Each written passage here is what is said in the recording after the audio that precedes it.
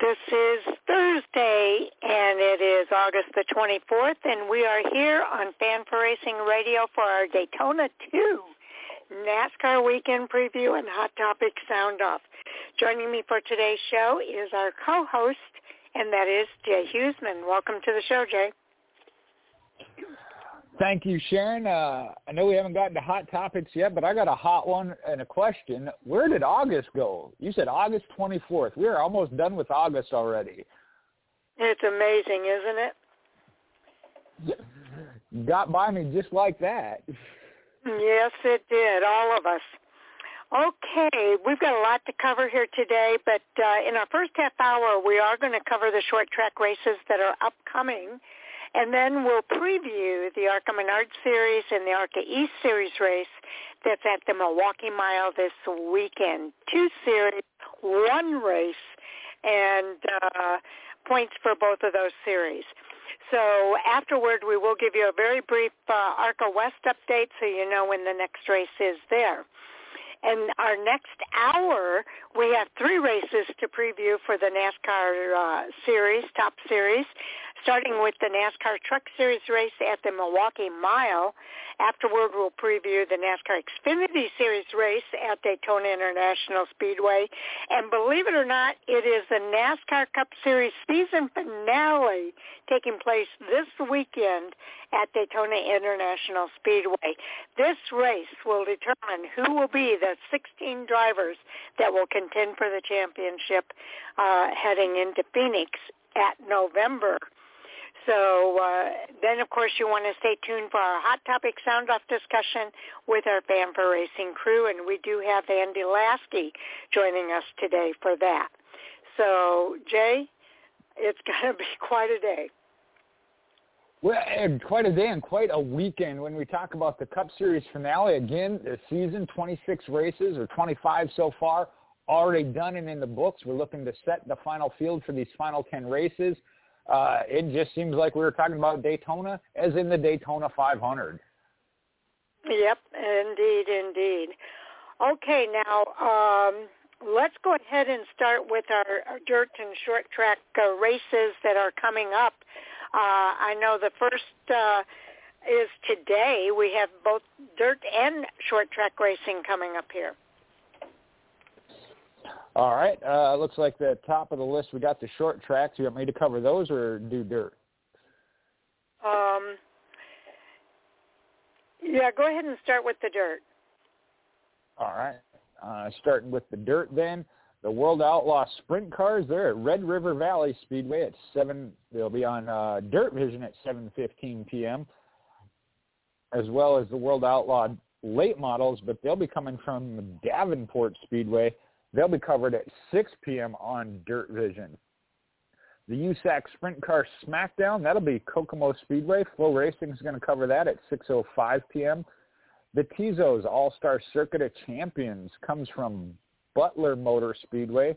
That's 6 p.m. on Flow Racing. Then a couple of weekly racing. Millbridge Speedway, that'll be at 5:30 p.m. on Dirt Vision. Flow Racing's covering Bridgeport Speedway at 6 p.m. The Land of Legends Raceway, that'll be at 6:15 p.m. on Dirt Vision. And Sharon Speedway, that'll be at 6:30 p.m. also on Dirt Vision. Going back over to Flow Racing. You totally lost. Where are you? Are you on the 26th? Yeah, 26th what about dirt the track. 24th? I thought we would start with the 24th. Oh, I see that now at the bottom. I'm sorry, I did. I started with the 26th. My bad. Okay. All right, the 24th. I got excited. I got a little ahead. The 24th. Sorry about that. World Outlaw Late Models, they're Davenport Speedway, 6 p.m. That'll be on Dirt Vision. The USAC Sprint Car Smackdown, a couple of them are 3-day shows. This starts at Kokomo Speedway, 6:05 p.m. on Flow Racing. And then the Lucas Oil Late Model Dirt Series starting at Georgetown Speedway, 6:20 p.m. On Flow Racing. And then the one for tonight covering a short tracks weekly racing, Thunder Road Speedway, or Speed Bowl, at 7 p.m. on Flow Racing. Okay. Now we'll move on to the 25th. Let me make sure I get the right one here. Okay, and we'll start with the dirt racing there. There's the World of Outlaw Sprint Cars at River City Speedway at 7:15 p.m. on Dirt Vision. We also have the World of Law's late models at Davenport Speedway at 6 p.m., also on Dirt Vision. On Flow Racing, here's a couple. The USAC Sprint Car Smackdown at Kokomo, 6:05 p.m. The Tezos All-Star Circuit of Champions at Tri-City Motor Speedway, 6:30 p.m. on Flow Racing, as is the Empire Super Sprints at the Autodrome Granby at 6:30 p.m. Back to Dirt Vision, we've got the weekly series at Attica Raceway Park at 6:30 p.m. There's also the weekly racing at Williams Grove Speedway at 6:45 p.m. on Dirt Vision. And then moving over to Flow Racing, we have the weekly racing at Utica Rome Speedway, 6:45 p.m. 7 p.m. is the Rumble by the River at Port Royal Speedway. 7:55, weekly racing over at Marshalltown Speedway. And at 8 p.m., it's Port City Raceway for the weekly points race. And 8:30 p.m., New Tulsa Speedway will have their weekly racing, as will the weekly racing at the Silver Dollar Speedway at 8:30 p.m. All of those are on Flow Racing. For short tracks, we have on Flow Racing the weekly racing over at Stafford Motor Speedway at 5:45 p.m. Next, we want to go to August the 26th.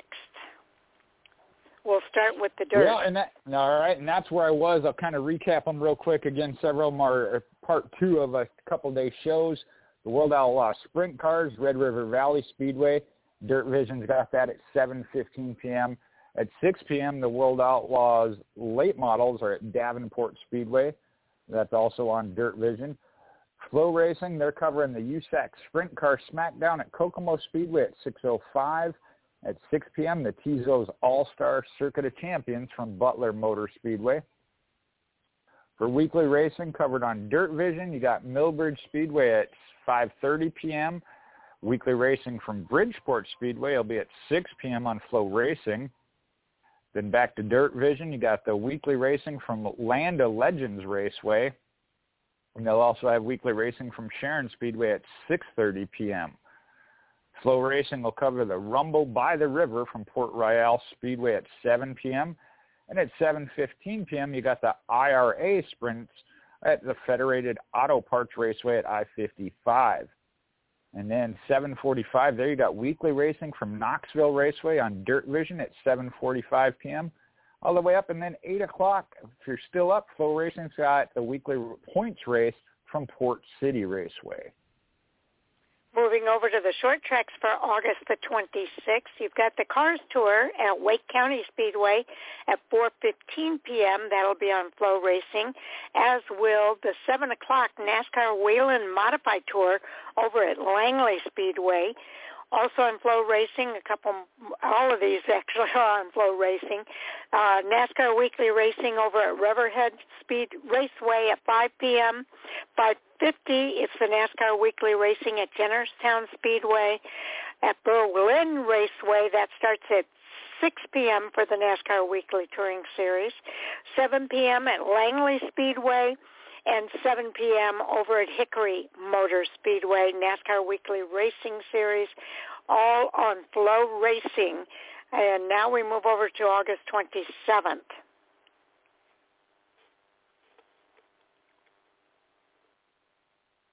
Jay, are you there? Not sure what happened to Jay. Okay, I'll go ahead and cover this. My mute button was sticking. Yeah, okay. On the Sunday the 27th, you can still catch a little bit of racing there on these platforms. Dirt Vision has weekly racing from Hussett Speedway at 7:30 p.m.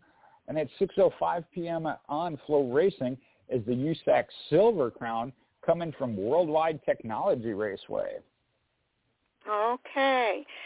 That's all the racing that fans can look forward to.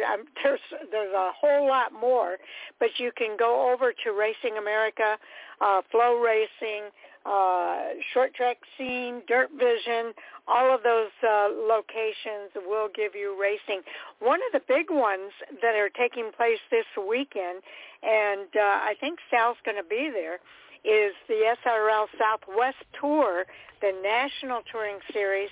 Well, I don't know if he's going to be, no, he's not going to be at Lebanon, but I think he's going to be at Stockton. But on August 24th, the SRL National Salute to the 75.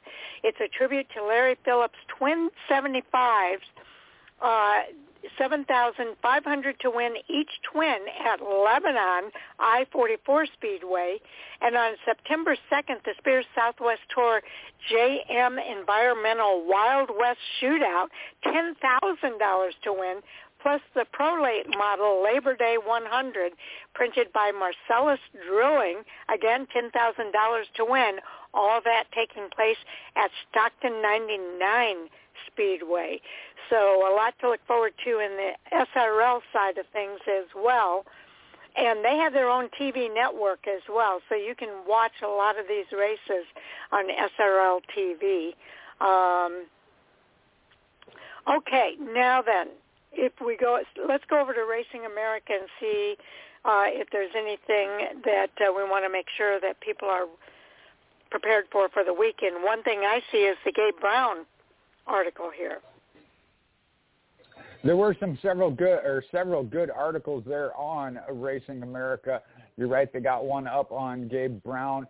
There's also the history of the Glass City 200, which is the second part of the series, the Outlaw Super Late Model years.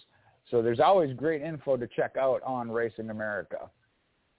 Yes, there is. And also on Flow Racing, some great headlines there, too. This weekend, and we give our thoughts and prayers to the family. The racing community is mourning the loss of Tony Stewart Racing's Ashleigh Albertson.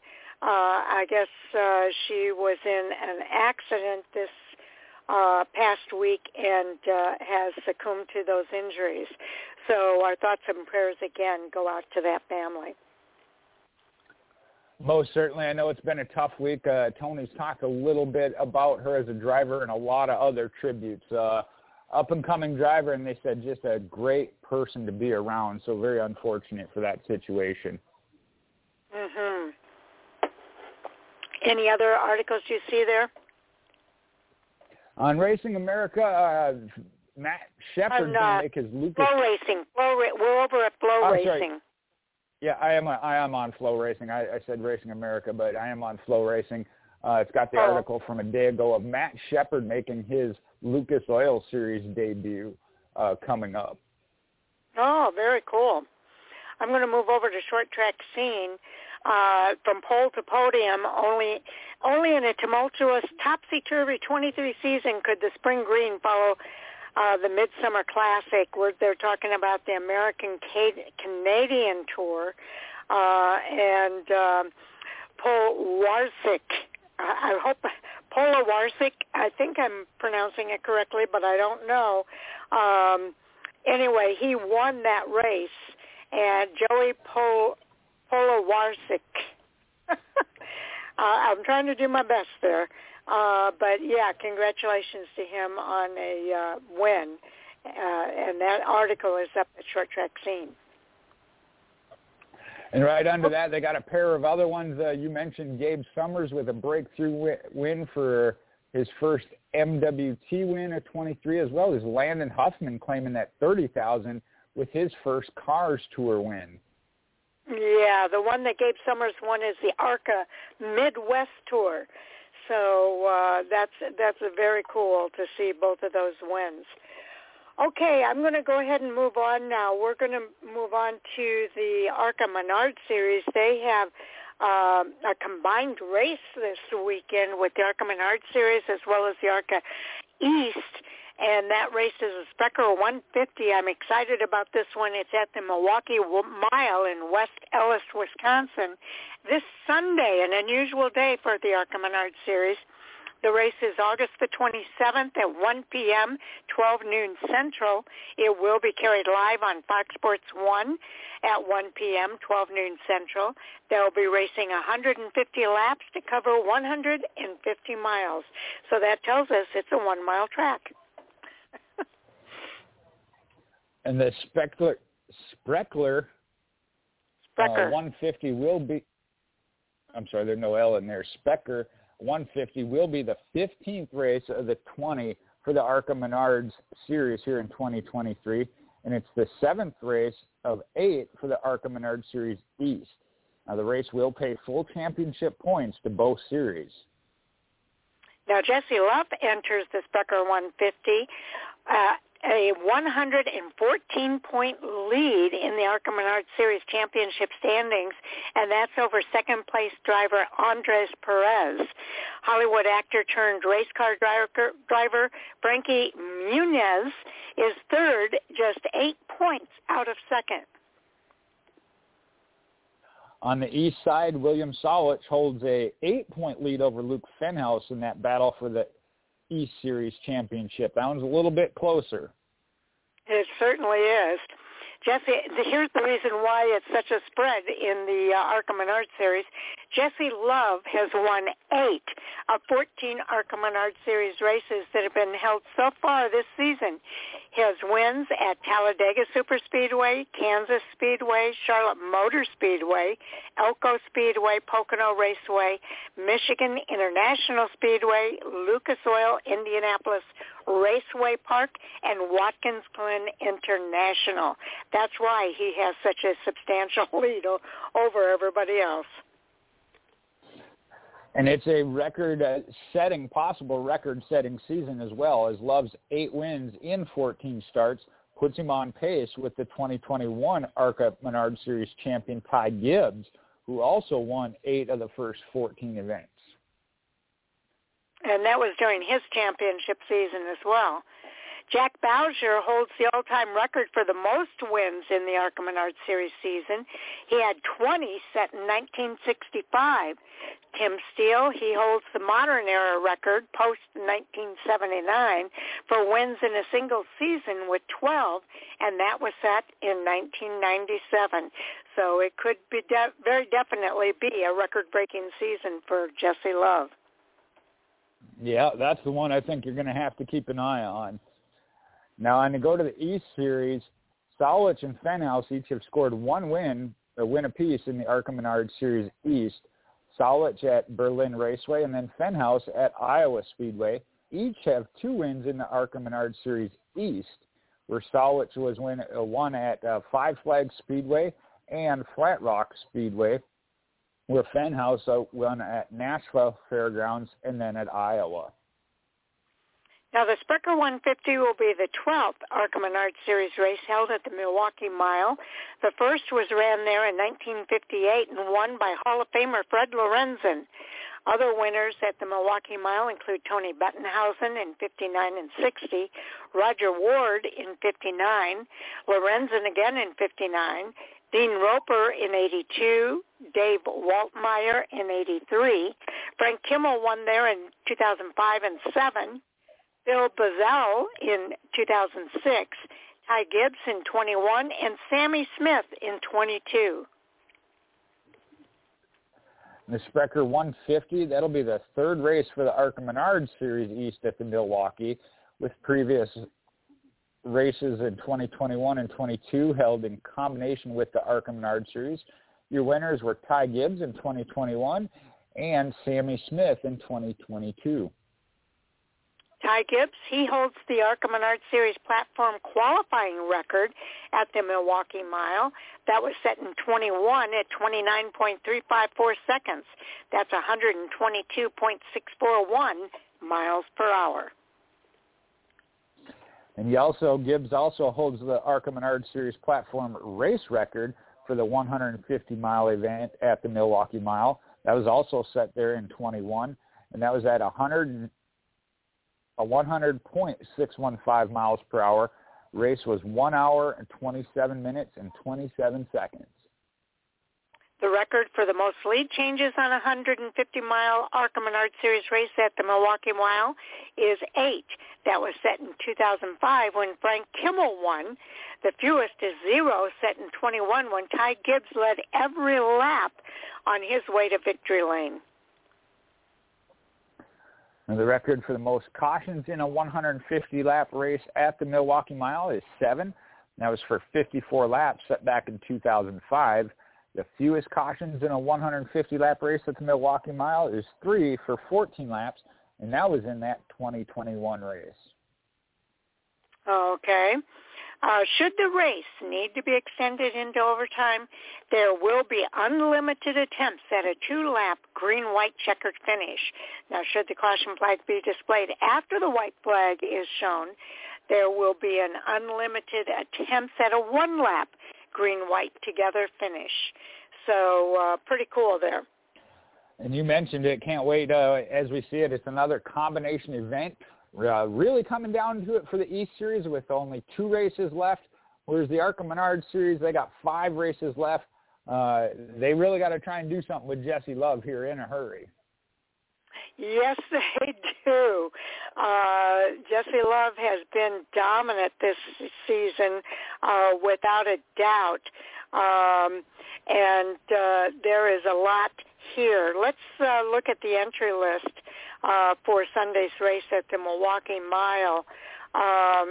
There's quite a few drivers on this list. And let me see here. Let's go from the bottom up, Jay. All right. I will start with the number 06. That'll be A.J. Moyer out of Tampa, Florida, in the Choo Choo Lawn Equipment Incorporated Toyota, owned by Wayne Peterson. Going to be crew chief by Nate Moeller. In the number Z. In the number 3, Alex Clubb from Morris, Illinois, will be driving the Club Ford with Brian Clubb on top of the pit box. And coming out of Sharon's hometown area, northern Aurora, Illinois, is the 01 of Dallas Frew in the UTI Fast Track Racing Toyota of Hillenburg, and Nathan Davis calling the shots.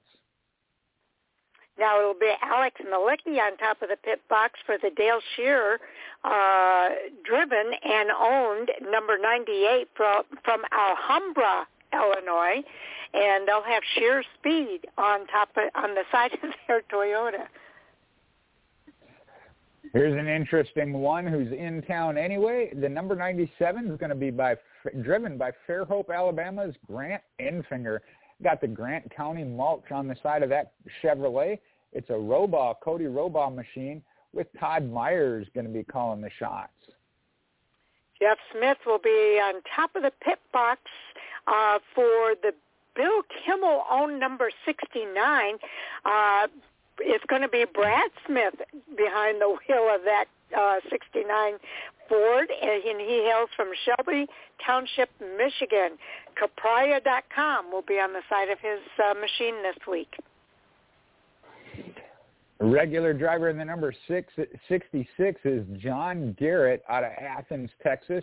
Got MonsterTrucks.Fun with him as a sponsor on the Chevrolet by Dustin Hillenburg, and Mike Schroef, as always, with him. Okay. And the Venturini-owned number 55, it'll be Gus Dean behind the wheel. He hails from Bluffton, South Carolina.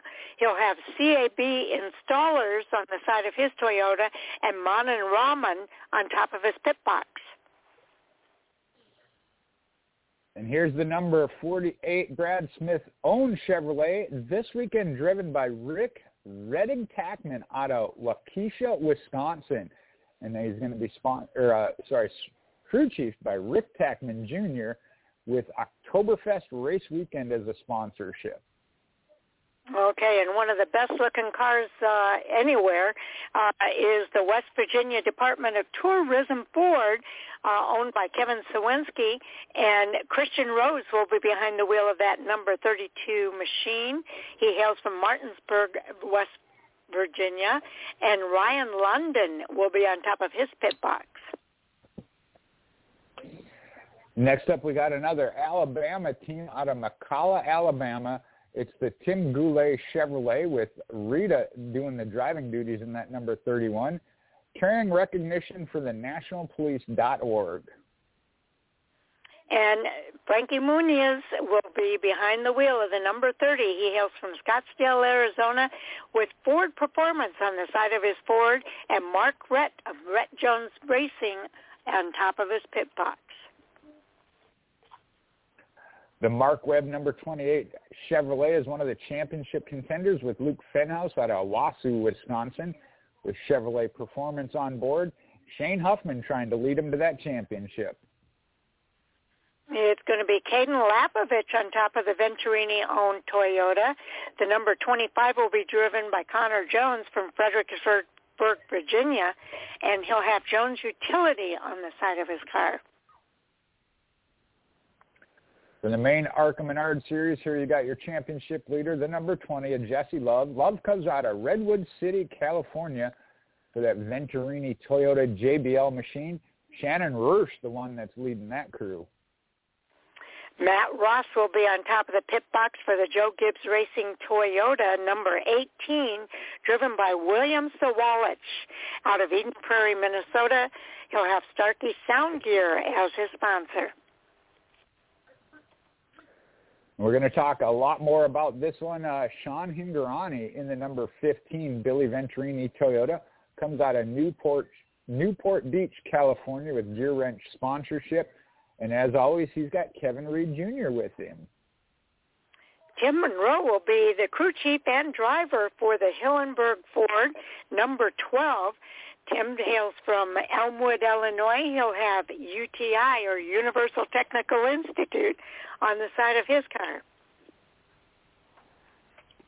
I guess you know you're into racing if you come from Speedway, Indiana, as Zachary Tinkle does, driving the number 11 Hillenburg Toyota. Todd Parrott going to crew chief for the Racing for Rescues Fast Track Racing.com machine.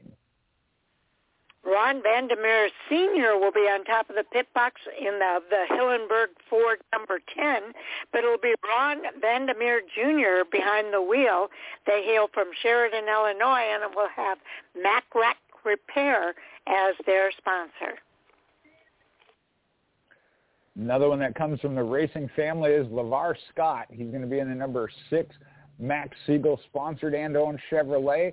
Comes from Carneys Point, New Jersey, and got Jay Lupo helping him out. Jamie Jones will be on top of the other Max Siegel entry, the number 2, driven by Andres Perez de Lara from Mexico City, Mexico, in that Chevrolet.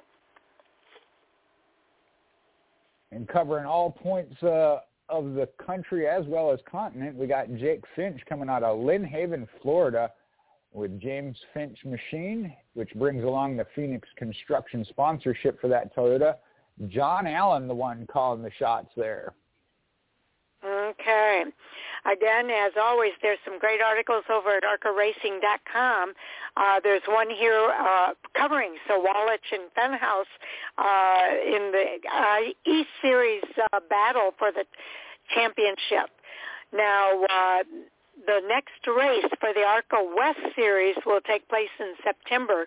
That's September 30th at 10:45 p.m. Eastern Time out at All American Speedway, and that'll be the Napa Auto Care 150.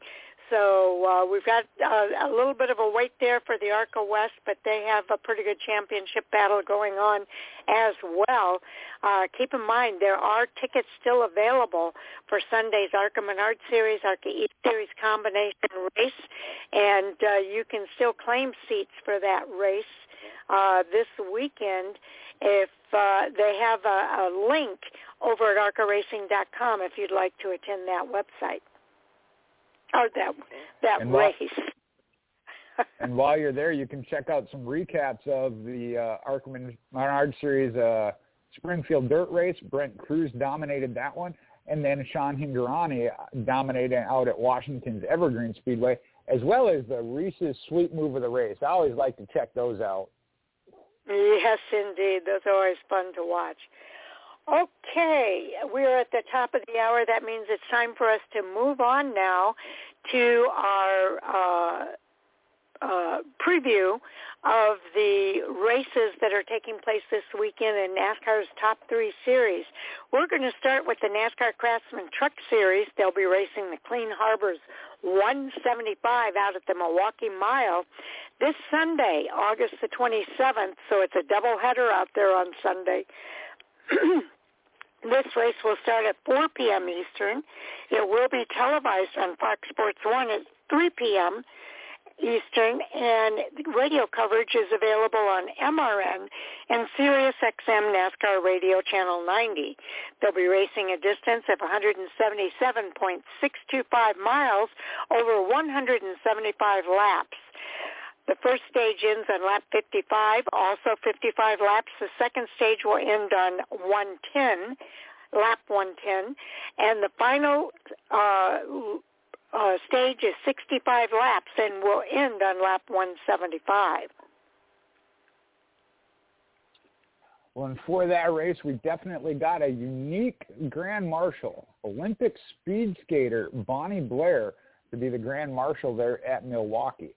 A 5-time Olympic gold medalist and Wisconsin native, Bonnie Blair will serve as Grand Marshal, give that command to start engines in the return of the NASCAR Craftsman Truck Series to the Milwaukee Mile Speedway.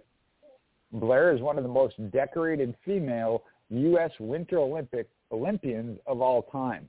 She's a member of the Wisconsin Hall of Fame and U.S. Olympic Hall of Fame.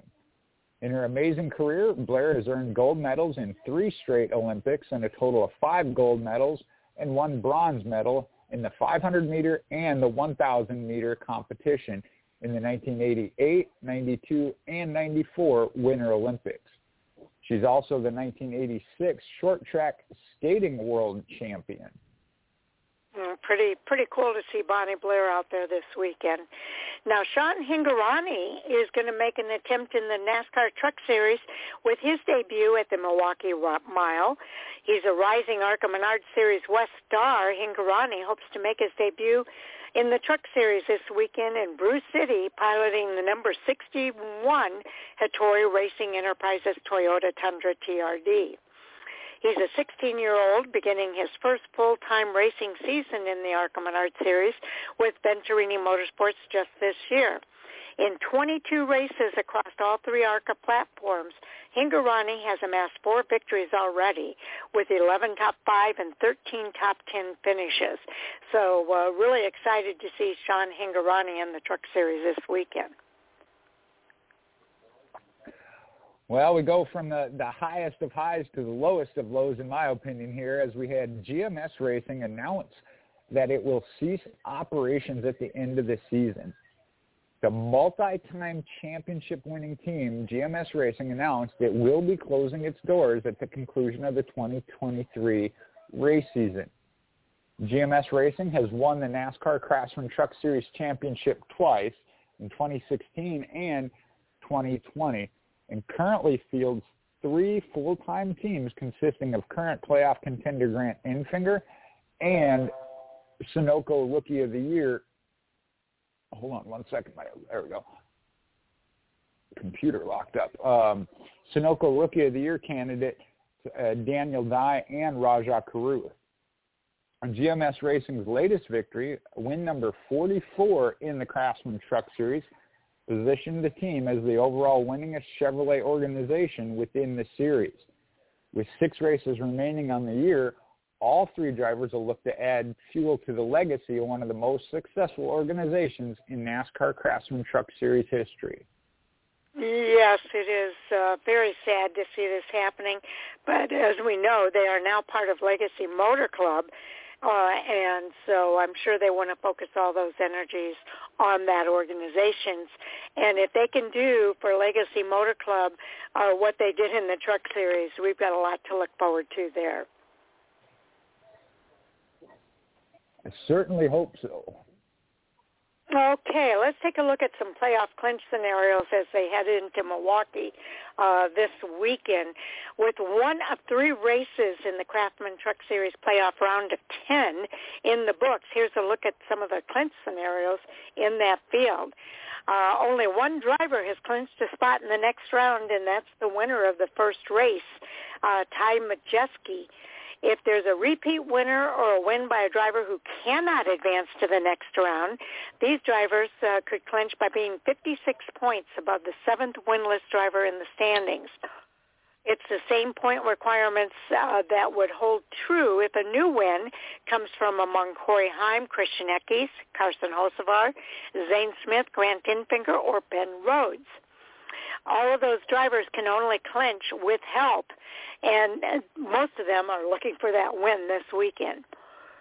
If there is a new winner from Nicholas Sanchez or another winless driver lower in the standings but still eligible to advance to the next round, these drivers can clinch by being 56 points above the sixth winless driver in the standings. Again, all of those drivers, Corey Heim, Christian Eckes, Carson Hocevar, Zane Smith, and Grant Infinger, would need help, and that means somebody has to have a bad day and they have a really, really good day with a win. Now, all of these drivers can clinch with a win, and these are the 10 drivers that are in that playoff contention. Corey Heim, Christian Eckes, Carson Hocevar, Zane Smith, Grant Infinger, Ben Rhodes, Nicholas Sanchez, Matt Crafton, and Mac DiBenedetto.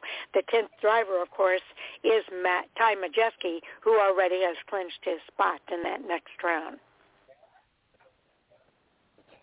And what does that tell you? The racing is that tight. Winning and you move on is your best option. Exactly right. Now with that, let's look at two of them, and they're the two outside looking in, as that's Crafton and DiBenedetto hoping to rally.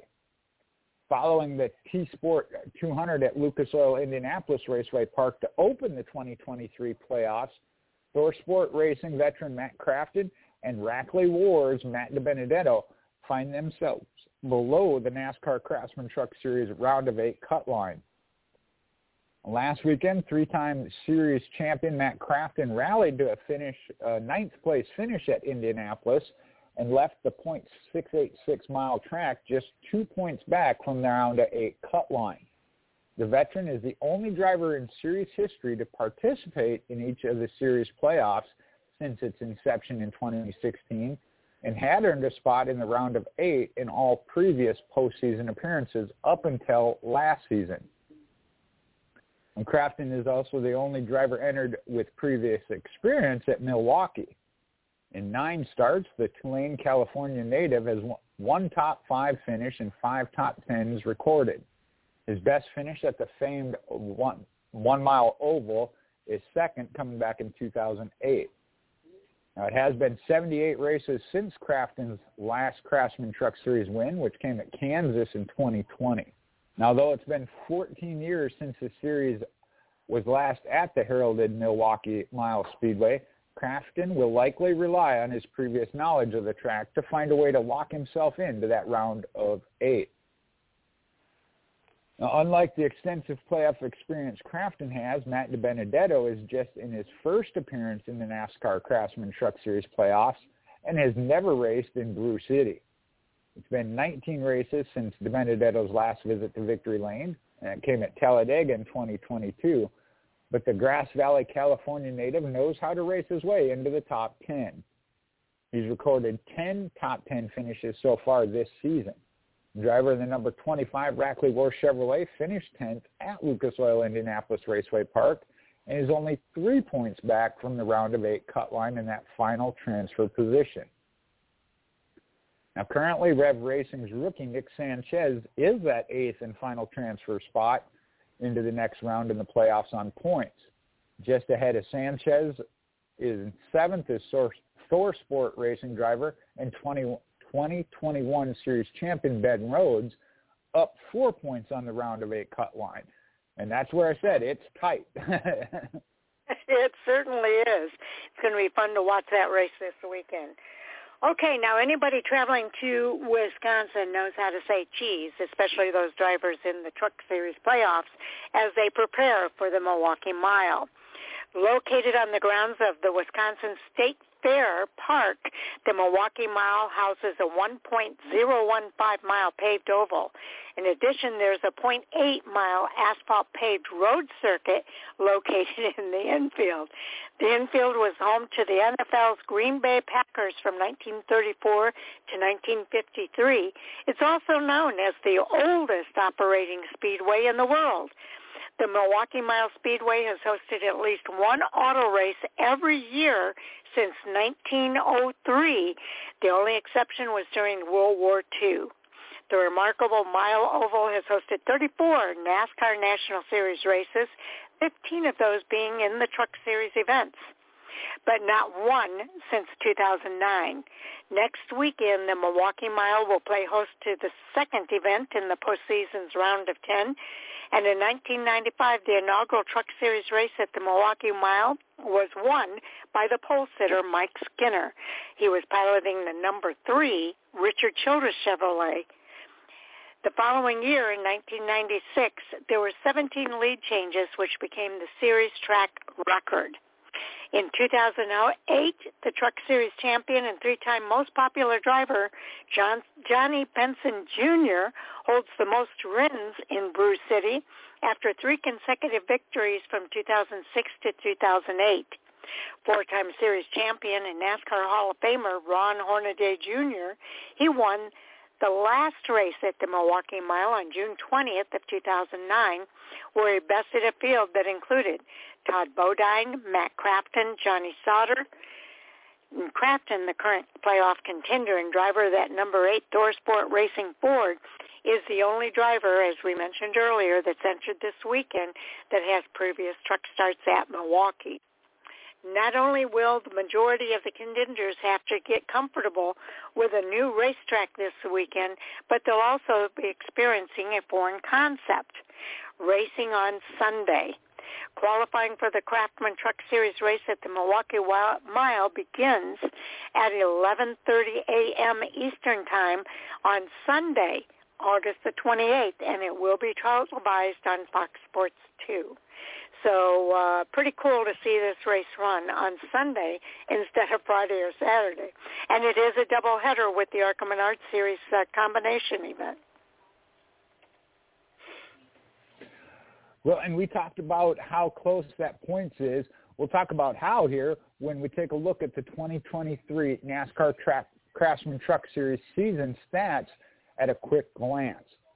For the first time in 14 years, the NASCAR Craftsman Truck Series returning to that heralded Milwaukee Mile Speedway for the Clean Harbors 175 here on Sunday.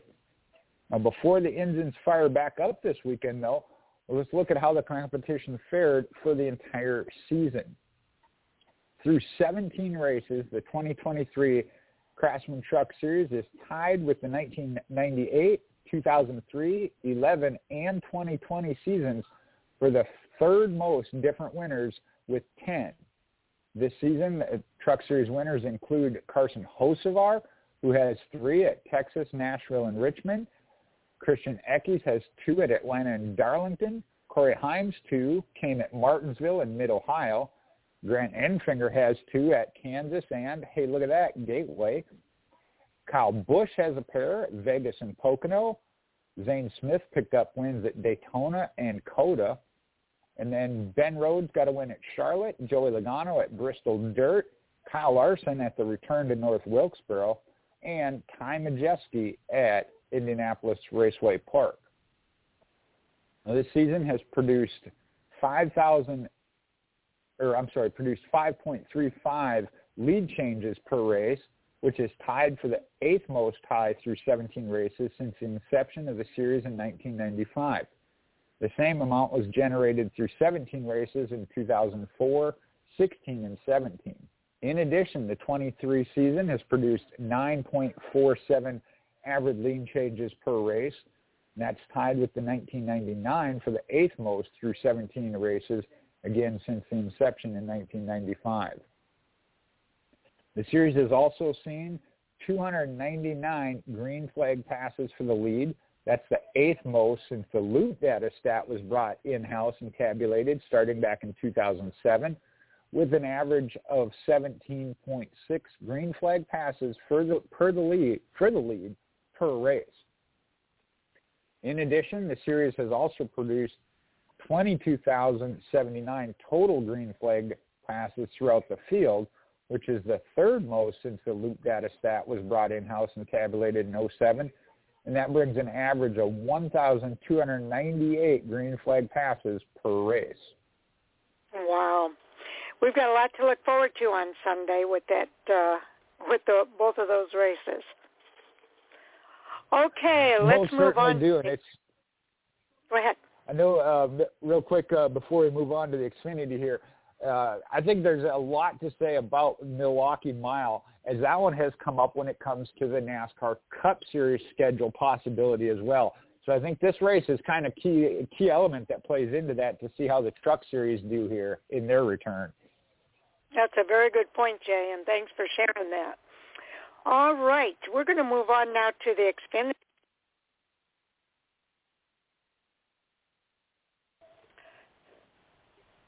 All right, my apologies. I'm going to go over the Xfinity Series information one more time. I guess we both got dropped out of the call.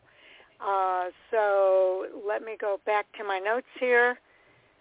And, Jay, do you know where we left off at? Well, the last I heard was when we just finished up the Truck Series and you were getting ready to do the Xfinity, and I wasn't sure who dropped out, so I called back in. Apparently you also had got bumped. Yeah, we both got bumped. All right, we're going to move on now to the NASCAR Xfinity Series, the Wawa 250, powered by Coca-Cola at Daytona International Speedway this Friday, August the 25th, starting at 7:30 p.m. Eastern Time. USA will carry the coverage, pre-race coverage, starting at 7 p.m., as will radio coverage on MRN and SiriusXM NASCAR Channel 90. Now, they'll be racing a distance of 250 miles over 100 laps. The first two stages are 30 laps each. Stage 1 ends on lap 30, Stage 2 on lap 60. The final stage is 40 laps, ending on lap 100. What do we have in the Xfinity Series, Jay?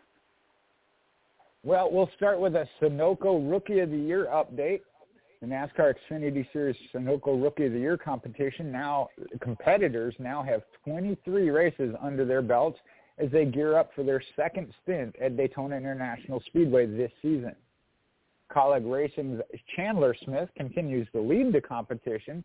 He has one win at Richmond, 5 top 5s and 9 top 10s. That is 651 points. Not far behind him, though, is Joe Gibbs Racing Sammy Smith, who has also racked up one win coming at Phoenix, 4 top 5s and 10 top 10s, sits at 586 points. Jordan Anderson's Racing's Parker Rettlaff has posted 1 top 5 and 5 top 10s on the season, giving him 426 points. And closing out the competition is Blaine Perkins, who has a total of 184 points. Okay, we talked about double duty on Sunday. Well, there's going to be double duty at Daytona as well. Cup Series regulars Justin Haley and Ty Gibbs will be getting some extra time this weekend as they run the Wawa 250 powered by Coca-Cola. And I think that has changed now, hasn't it? I believe so, too. I'm trying to think who... it's Trevor Bain. Sharon. Trevor Bain is going to be in that number 19 Joe Gibbs Racing Toyota this weekend. So they'll, and I don't know if they're going to be doing if he's doing double duty or not, but there has been a change here since these notes came out. Haley is going to be driving the number 10 Chevrolet for Colleague Racing. This will be his 5th Xfinity Series start of the 23 season and his 10th Xfinity Series start at Daytona International Speedway. In his previous 9 starts, he posted 2 wins. Those came in 2020 and 2021, and 3 top 5s. I don't believe Trevor Bain is doing double duty this weekend, but he is going to be behind the wheel of that number 19 Joe Gibbs Racing Toyota. So just be aware. I believe Ty Gibbs is still shown on the entry list, but instead of Ty Gibbs being in that number 19 Toyota, it will be Trevor Bayne this weekend. And I'm going based off memory from the announcement yesterday that I saw on Race Hub. I think he's in for 3 races here coming up. We'll have more on that as we do next week's preview, though. Yes, indeed. Now, when it comes to super speedway ringers, the key is never lift.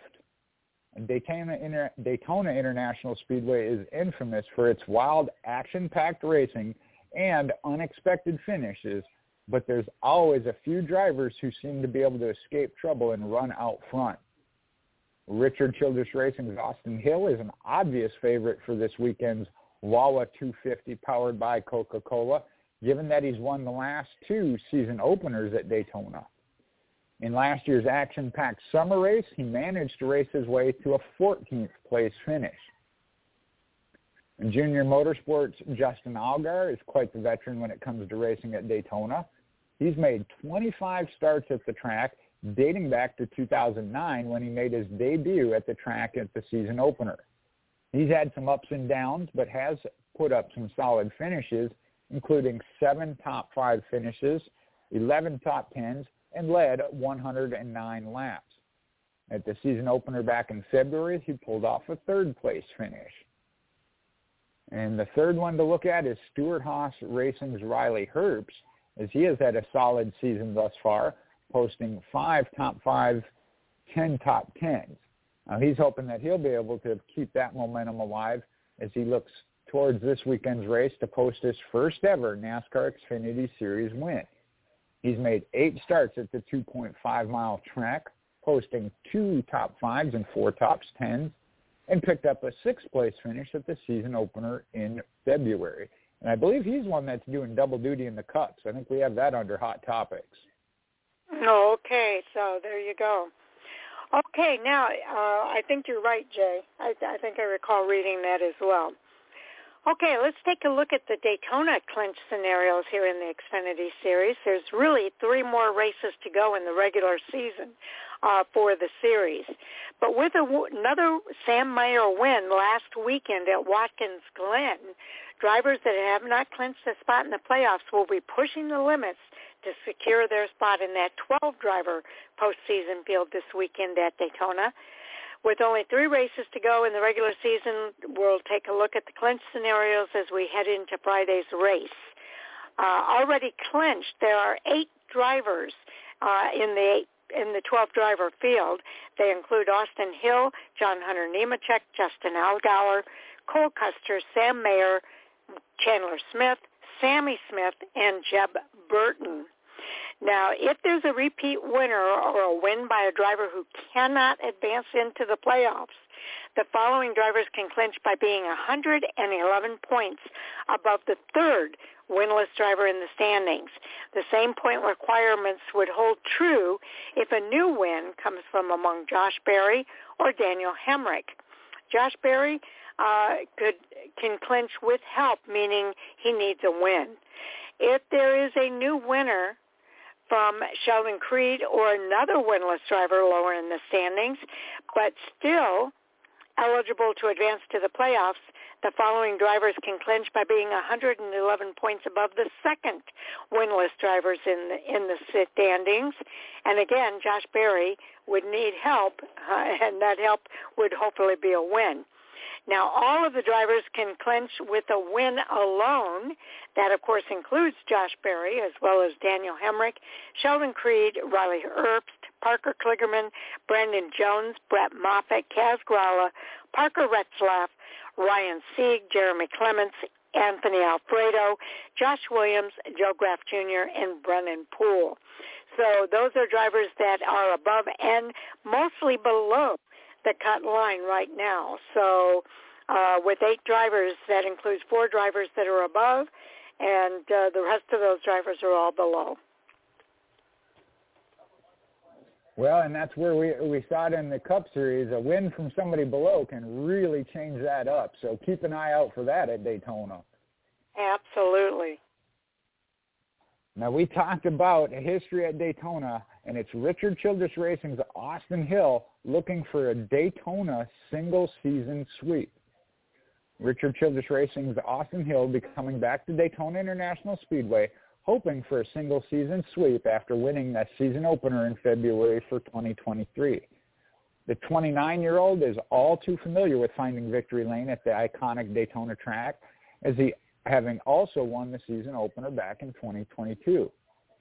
Hill tried to sweep Daytona last season, but after a wild race that saw 3 overtime restarts, Jeremy Clements ultimately took the checkered flag, while Hill finished in 14th. The Winston, Georgia native, Hill, heads into the weekend with some momentum, though, having already accumulated 4 wins, coming at Daytona, Las Vegas, the first race at Atlanta, and then Pocono. And he's also got 13 top 5s, 17 top 10s, and has led a total of 238 laps this season. And the NASCAR Xfinity Series started racing at Daytona twice a year back in 2002. If Hill is able to win this weekend and accomplish the single-season sweep, he'd become just the second driver all time to accomplish the feat, and that would put him on a list with NASCAR Hall of Famer Dale Earnhardt Jr., who did it back in 2003. All right. Jeremy Clements, being the defending winner, certainly tells us he's capable of winning at that track as one of those drivers that are below the cut line right now. All right, it's going to be Friday Night Lights for the Daytona International Speedway in the Xfinity Series. Only 3 races left in the regular season, and that is going to be a guarantee that things are going to heat up at Daytona as the drivers gear up for racing under the lights. Now, the 2.5-mile superspeedway has hosted 63 Xfinity Series races, producing 36 different winners and 43 different pole winners. Only 6 races were won from the pole or the first starting spot, most recently by Austin Hill earlier this year in the season opener. NASCAR Hall of Famer Dale Earnhardt and Tony Stewart are tied for the most wins at the track with 7 apiece. Only 3 of 36 race winners will be active in the field this weekend. That includes Justin Haley, who won in 2020 and 21, Austin Hill, 22 and 23, and Jeremy Clements in 22. A couple of others have also gone down in Daytona record books for their performances at the track. They include Kevin Harvick, who currently holds the record for the most top 5s at 12, and is tied with Dale Earnhardt Jr. for the most top 10s at 14. Earnhardt Jr. also sits as the driver with the most lead lap finishes, 19, and the most laps led at 550. The NASCAR Xfinity Series will be skipping practice this weekend. They'll be heading straight for qualifying at 3 p.m. Eastern on Friday, August the 25th. Qualifying will be on the USA Network starting at 4 p.m. Eastern. And again, this is a do-not-miss race.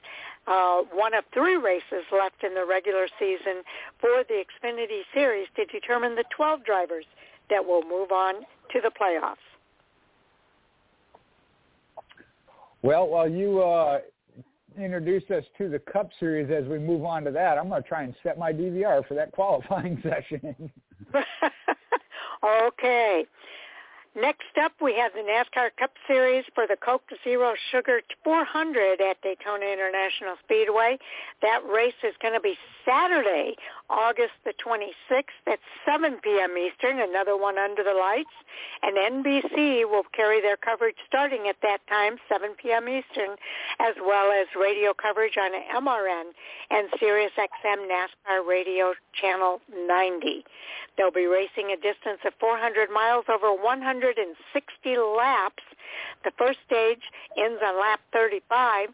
The second stage will end on lap 95 for 60 laps.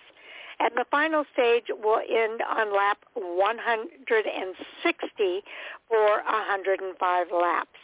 So what we have here in the Cup Series as they go into their season finale. Well, it's not very often we can give a spoiler alert, but we got one for you at Daytona.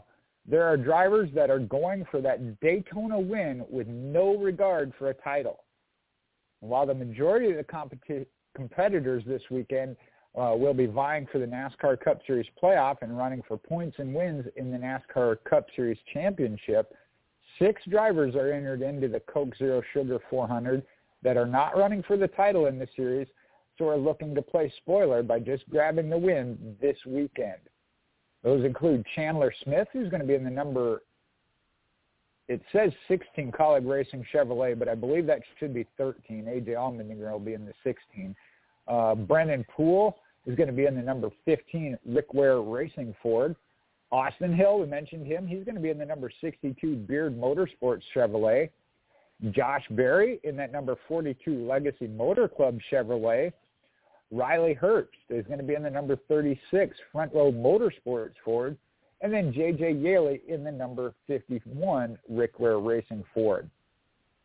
Now, of those 6 drivers, Riley Herbst has the best average finish at Daytona in the NASCAR Cup Series with a 10.0, followed by Poole, who's got a 15.5, and Yaley at a 26.8. Smith, Hill, and Berry are all making their NASCAR Cup Series career track debut this weekend. Okay, so that's going to be fun to watch. Another big announcement that came out this week is Netflix has a new sports series tracking NASCAR Cup Series playoffs. Netflix is gearing up for their new sports documentary series that tracks the upcoming Cup Series playoffs and championship race this fall. Filming has already begun as drivers fight to secure their spot into the playoffs, which begins September 3rd at Darlington Raceway. The series will feature exclusive access to drivers and teams, bringing fans behind the scenes at and away from the track while exploring the physical and mental challenges of competing for a championship at the world's highest level of stock car racing. The Netflix sports series is set to premiere early in 2024. There are going to be 5 45-minute episodes. The production company is Words Plus Pictures. Then they've done other series, including the Super League, the War for Football, and the Countdown, Inspiration for Mission to Space, and NASCAR Studios is also part of that production. Executive producers, and this is what I'm excited about, Connor Schell and Libby Geist, both behind The Last Dance, 30 for 30, and OJ Made in America, and Aaron Cohen of Words Plus Pictures. Also, Ben Kennedy from NASCAR, Tim Clark, Matt Summers, Tally Hare, all from NASCAR Studios, and Dale Earnhardt Jr., one of NASCAR's very own NASCAR Hall of Famers. The showrunners are Jackie Decker and Tim Mullen, and the series joins Netflix lineup of sports programming, including recent releases like Formula One's Drive to Survive, Full Swing, Breakpoint, Untold, Quarterback, and an upcoming series following athletes in track and field and the U.S. women's soccer and rugby teams. So very excited to hear about this, and I can't wait to watch it early in 2024 when we're missing racing. We can start watching the Netflix series. Yes, certainly should be interesting. As we talked about, I think that was covered on our Hot Topics on Monday. Now, when we're talking about Daytona, though, we do see some Daytona dominators. Let's take a look at the best of the best at the World Center of Racing. Winning at one of NASCAR's most prestigious tracks, Daytona International Speedway, is a major accomplishment. So it's not particularly surprising that the top 10 series winningest drivers at Daytona are all in the NASCAR Hall of Fame. When we look at the top 10, you start with Richard Petty, who coincidentally has a total of 10. He's got 7 Daytona 500 wins and 3 in the summer race. Cale Yarborough has 9 total, 5 of the Daytona 500 wins and 4 in the summer race. And we got David Pearson, who has 8. His are 3 500 wins and 5 in the summer race. Fireball Roberts, kind of even. He's got 7. He's got 4 500 wins, 3 in the summer race. Bobby Allison and Jeff Gordon actually split right down the middle. 6 total. They got 3 500 wins in 3 summer races. Bill Elliott split his 4 2-2. Dale Earnhardt Jr. as well, 2 500 victories, 2 summer races. And Dale Jarrett's got 4, but he's got 3 500 wins in only 1 summer race. Junior Johnson, on the other hand, all 4 of his were Daytona 500 victories. And then Tony Stewart, the opposite. All 4 of his Daytona wins came in the summer race and doesn't have any 500 wins. Now, this weekend, the NASCAR Cup Series field will have 14 former Daytona International Speedway winners entered. They're led by Denny Hamlin with 3 wins. The most recent winner at Daytona that is entered this weekend, that is JTG Daugherty's Ricky Stenhouse Jr., who won the Daytona 500 earlier this season.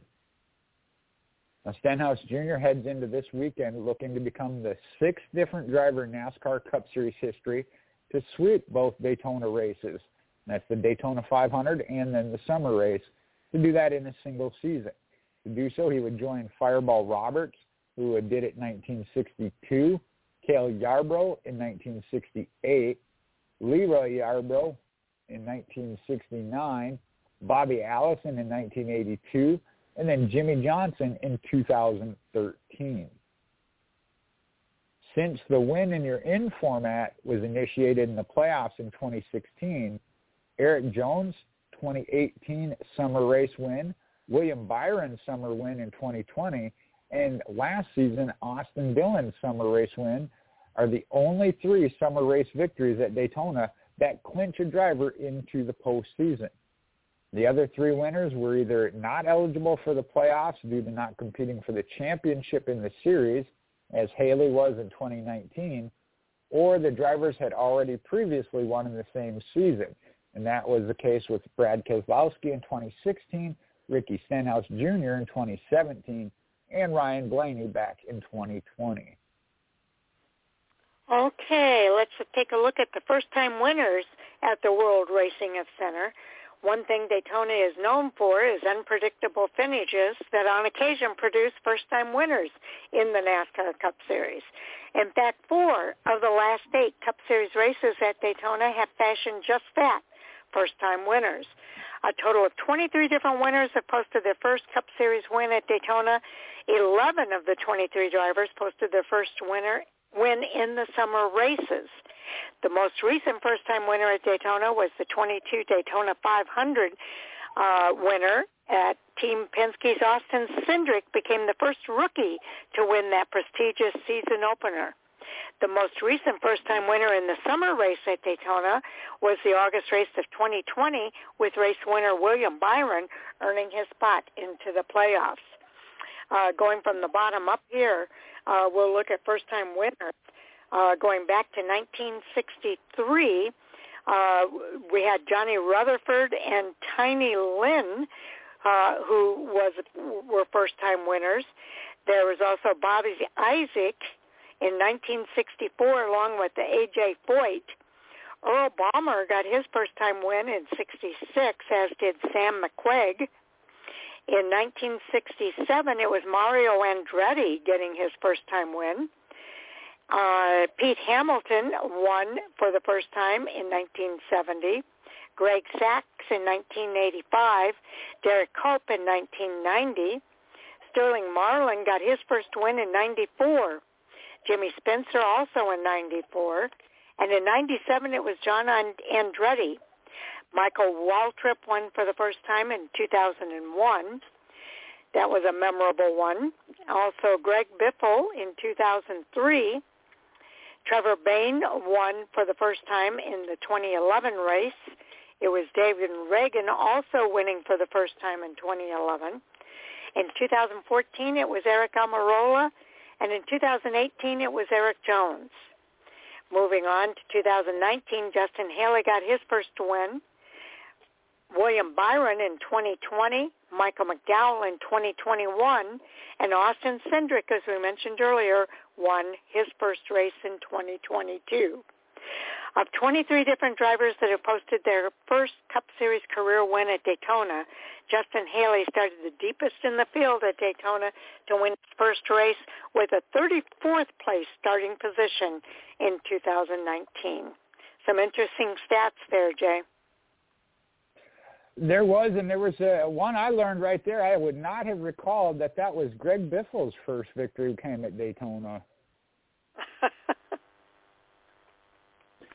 Now, when we talk about this race, Daytona International Speedway is the perfect stage for that regular season finale. As all eyes will be on the World Center racing this weekend, Daytona International Speedway, as the iconic hallowed grounds, will play host to the NASCAR Cup Series regular season finale, the Coke Zero Sugar 400. And Daytona International Speedway, which is a 2.5-mile paved super speedway located there just outside Daytona Beach, Florida, has hosted 152 NASCAR Cup Series races since the inaugural event back in 1959. 65 of those races have been 500 miles, 60 of them 400 miles, and 4 were 250 miles. There's also 23 qualifier races that were points races, but this weekend marks just the 4th time now the summer race will be the NASCAR Cup Series regular season finale. That started back in 2020. The 152 Cup Series races at the historic Daytona International Speedway have produced 63 different pole winners and 69 different race winners. NASCAR Hall of Famer Cale Yarborough leads the Cup Series in poles at Daytona with 12. The 12 Daytona poles are from 8 of Yarborough's 12 poles at Daytona are from the summer race, which is also the series most for that event as well. And 9 of the 63 Cup Series Daytona pole winners are active this weekend, but only 3 have won poles for the summer race at Daytona. And that includes Chase Elliott in 2018, Kyle Busch in 2013, and Kevin Harvick in 2002. Mentioned Chase Elliott as the active driver with 3, as well as Alex Bowman. Kyle Larson also has 1. Ricky Stenhouse Jr., William Byron, Austin Dillon, Kyle Busch, Martin Truex Jr., and Kevin Harvick each have 1, and they are active this weekend. A NASCAR Hall of Famer, Richard Petty, leads the Cup Series and wins at Daytona with 10 victories. Joe Gibbs Racing, Denny Hamlin leads all active NASCAR Cup Series drivers with Daytona wins with 3, yet none are from this weekend's summer race. Of the 69 Cup Series Daytona winners, 41 of them have won the summer race, which is 59.4%, whereas NASCAR Hall of Famer David Pearson leads the series in summer race victories at Daytona, with 5 of his coming in the summer race. A total of 14 NASCAR Cup Series Daytona winners are active this weekend, and 10 of those 14 have won the summer event at Daytona. 5 of those 14 need a win this weekend to secure their spot into the playoffs. When we take a look at that, Denny Hamlin mentioned leading the way with 3. Ricky Stenhouse Jr. now has 2, as well as Austin Dillon. Again, Austin, one of those that needs that victory this weekend to move into the playoffs. Kevin Harvick also has a pair. And then in the single race wins, you have Austin Cindric, needs the win. Ryan Blaney, Michael McDowell, William Byron. Justin Haley needs to repeat to get in, as well as does Eric Jones. Then you got Brad Keselowski, Joey Logano already locked in. Eric Almirola needs a victory like he has before. And then Kyle Busch.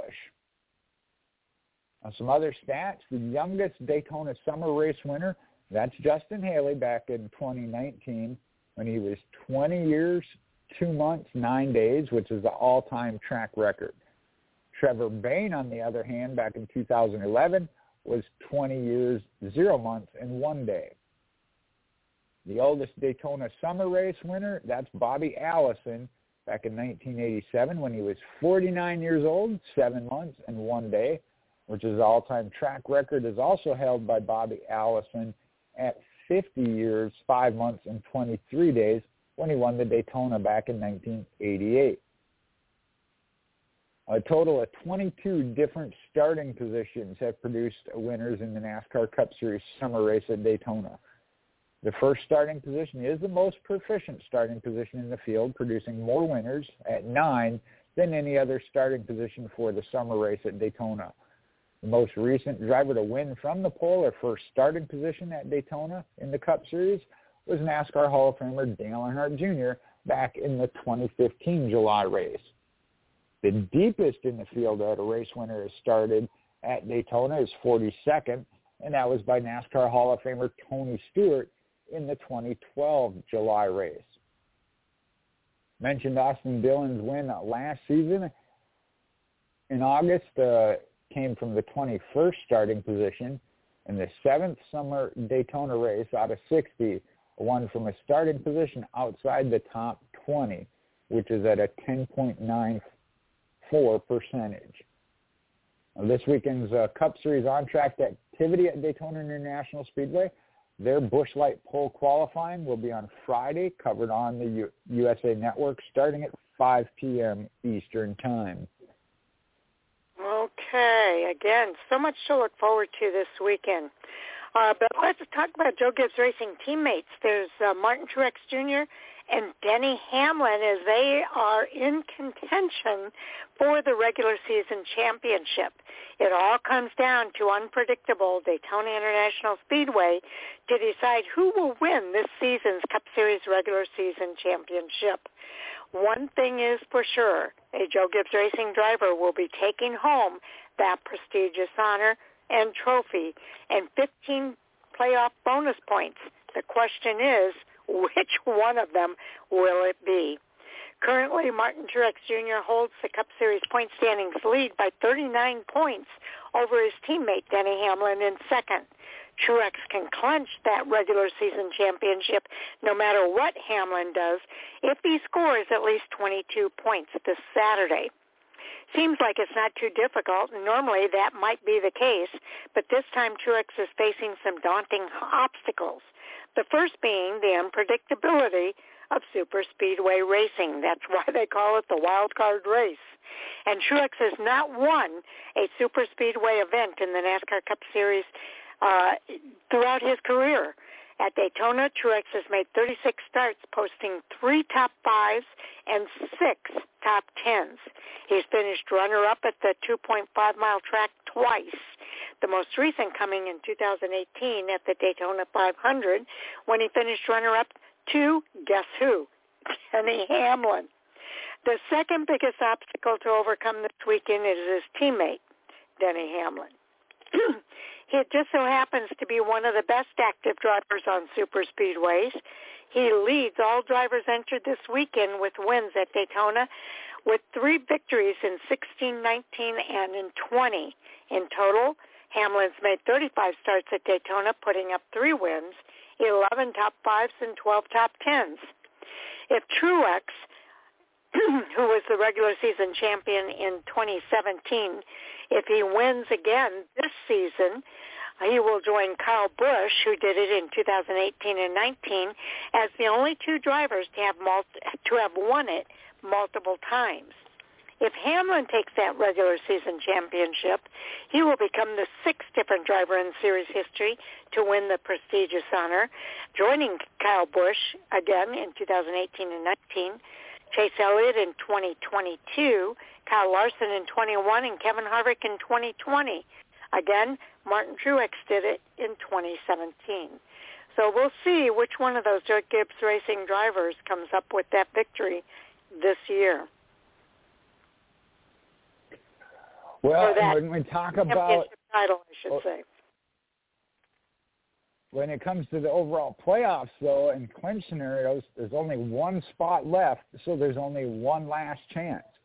As this weekend's NASCAR Cup Series regular season finale at Daytona International Speedway is that last opportunity for drivers who have not yet clinched a spot in the playoffs to earn their position into the postseason. Now, a total of 15 drivers have already clinched their playoff spot, leaving just that one position open for drivers to battle for in the Coke Zero Sugar 400 this Saturday. Having already clinched, those 15 drivers are Martin Truex Jr., Denny Hamlin, William Byron, Christopher Bell, Kyle Larson, Brad Keselowski, Chris Buescher, Ross Chastain, Ryan Blaney, Kevin Harvick, Kyle Busch, Tyler Reddick, Joey Logano, Ricky Stenhouse Jr., and Michael McDowell. Now, this points clinch scenarios are pretty simple. If there's a repeat winner or a win by a driver who cannot advance in the playoffs, drivers that would clinch following the fourth winless driver in the standings. The same points requirements would be if the new win comes from Brad Keselowski or Kevin Harvick. Bubba Wallace is the only one that can do it on his own if he has 24 points or more. Ty Gibbs, Daniel Suarez can only do it if they have help, and that would be not so good finishes by the two above them. Now, the drivers that could clinch on their win alone, that's all the rest of them. Start with Bubba Wallace, who's in the final spot right now. Average finish at Daytona is 13.0. Ty Gibbs, average finish 19.0. Daniel Suarez is at 26.7. AJ Allmendinger, 19.7. Alex Bowman is a 16.7. Chase Elliott's is 22.0. Austin Cindric has a good one at 10.5. Justin Haley at 17.1. Ryan Preece, 21.7. Eric Almirola, 20.2. Todd Dillon, 27.6. Corey LaJoie, 18.7. Eric Jones is a 22.8. Austin Dillon, a 15.6. Harrison Burton, 28.0. Chase Briscoe, 21.8. And then Ty Dillon at 21.1. Now, 5 of the 14 drivers that can earn a spot in the playoffs with a win this weekend are former NASCAR Cup Series Daytona International Speedway winners. Those are Austin Cindric, Justin Haley, Eric Almirola, Eric Jones, and Austin Dillon. A 23XI Racing's Bubba Wallace has that 32-point advantage on Joe Gibbs Racing's Ty Gibbs heading into this weekend's regular season finale. Both Wallace and Sunoco Rookie of the Year candidate Gibbs are looking to make the playoffs for the first time in their careers. Just behind Gibbs in the standings, though, that's Trackhouse Racing's Daniel Suarez, who's 43 points behind Wallace and looking for his second appearance in the postseason as he did it last year in 2022. Among 3 drivers, though, Wallace has posted the best finish at Daytona as he collected 3 runner-up finishes in his career. Suarez has posted a best finish of 7th earlier this season at Daytona in February of 23, and Gibbs' best finish is 13th, which he posted in this race last season. The other one to keep an eye on is this weekend is Richard Childress Racing's Austin Dillon. He's a defending winner of the 2022 regular season finale at Daytona. Dillon is currently buried in the standings at 29th and needing that win to get into the playoffs. If Dillon were to pull off the big win to make the postseason this season, it would be the 6th time in his career in 22, 20, 18, 17, and 16 that he's appeared in the playoffs. He'd also become the 6th driver in series history to win consecutive summer races at Daytona, and that would put him on a list with Fireball Roberts, A.J. Foyt, Cale Yarbrough, David Pearson, and Tony Stewart. And Sharon already covered the regular season championship clinch scenarios. Martin Truex needs 22 points. Denny Hamlin has to do it with some help. All right. It's high stakes for the NASCAR Cup season regular season finale at Daytona. And it all comes down to this weekend's season finale, the Coke Zero Sugar 400. So if history is any indicator of what we can expect this weekend, everybody has a chance to win. Grasping on to the 16th and final available Cup Series playoff spot, currently on points, is 23 Racing's Bubba Wallace, who's hoping to make the postseason for the first time in his career. What bodes well for Wallace is there are only 2 drivers mathematically eligible to catch him this weekend. That's Joe Gibbs Racing's Ty Gibbs. He's ranked 17th in the standings outlook. He's 32 points behind Wallace and is 18th. And is in 18th. And also in 18th is Trackhouse Racing's Daniel Suarez, who's 43 points back from the cut line. But that doesn't fall in Wallace's favor.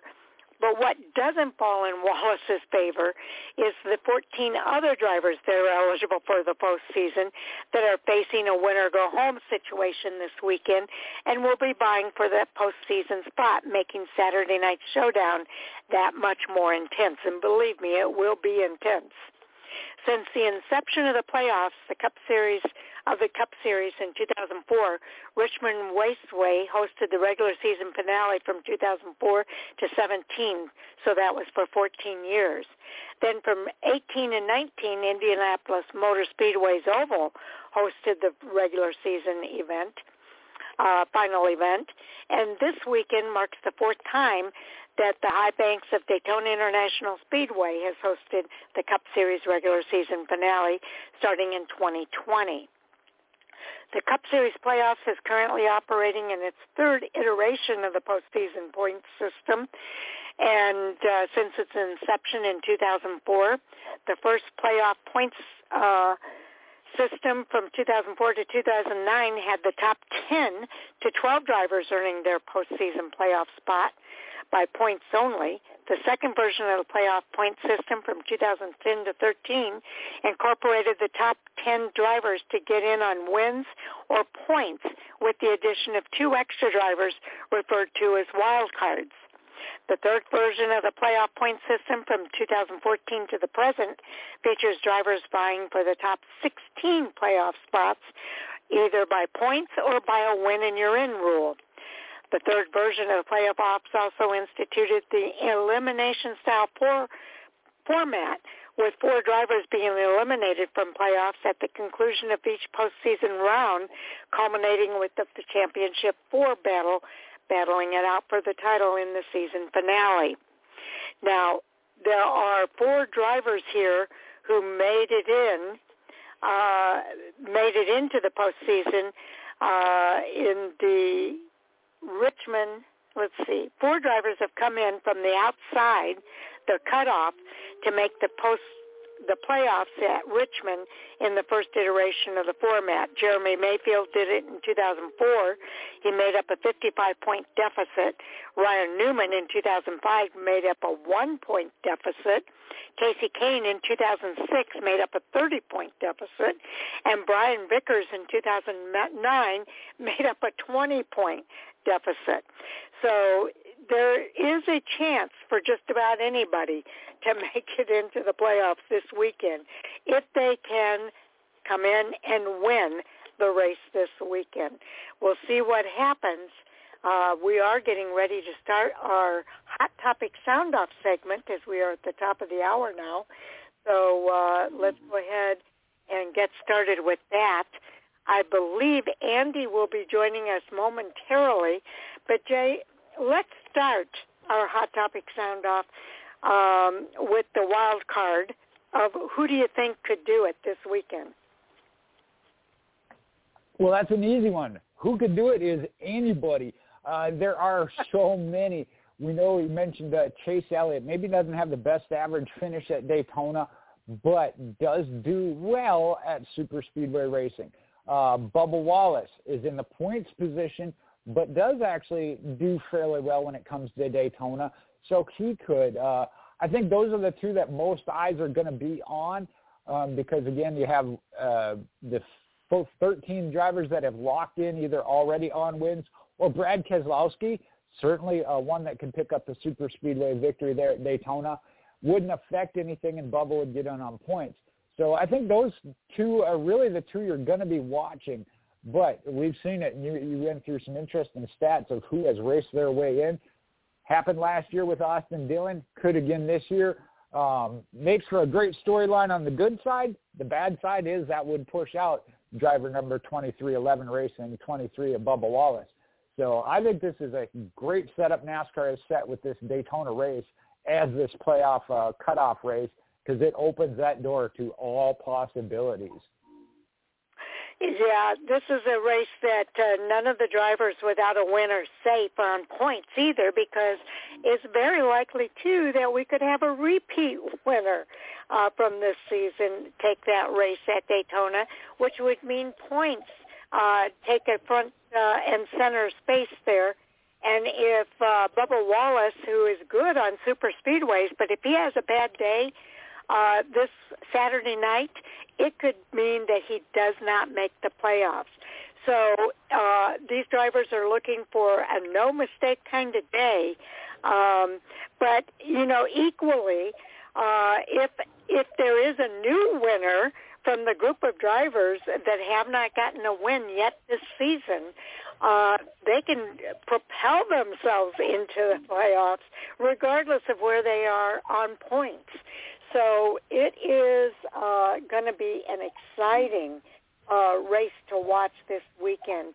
And Saturday night under the lights at Daytona International Speedway. I can't wait to see what does happen. And here's the biggest thing, I think more so than any other race. You mentioned not having a mistake-free race. In this particular case, it's really not even about your own team. It's a mistake of somebody else that cost the entire field. You know, we've seen it at other races. Somebody else's mistake wipes out a car, maybe two. This one has a tendency to the entire field, so you're looking for 36-plus teams to not have a mistake and affect you. Yeah, throw into the mix too,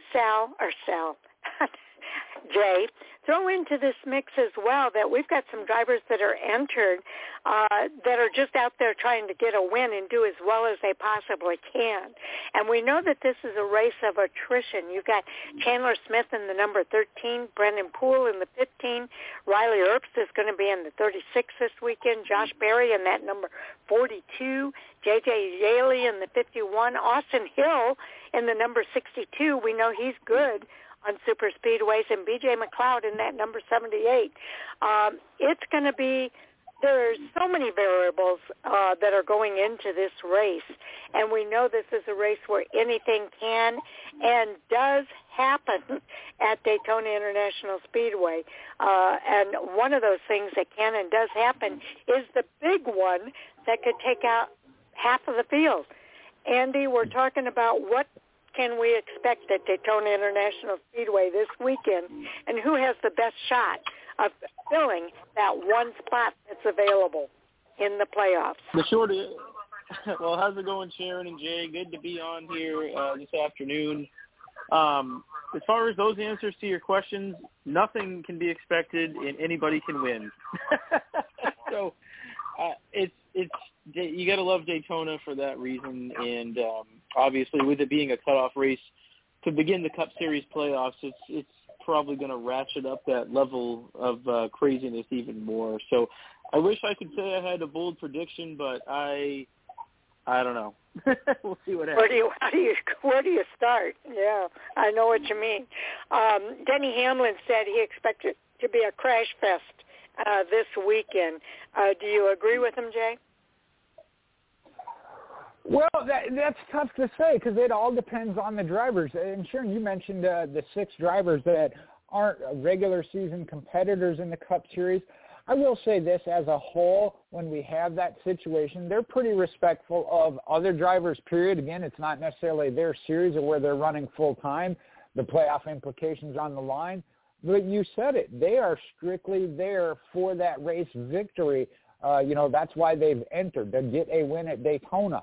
So, yeah, they're not necessarily looking out for all these point scenarios and whatnot as far as that, but they are still respectful that it is the cutoff race and just that they're in another series, making a start in the Cup Series. But that does add another extra layer of intensity and the scenarios that different teams are going for. I just think about, you mentioned Denny Hamlin. He's the one that said it'd be a wreck fest. It certainly can be. We've seen it, but we've also seen some where there's limited cautions and not any wrecks or limited wrecks, small wrecks. So it'll be interesting. But I just think about Denny Hamlin. I heard something on the Sirius XM. you talk about what scenario he's going to play out.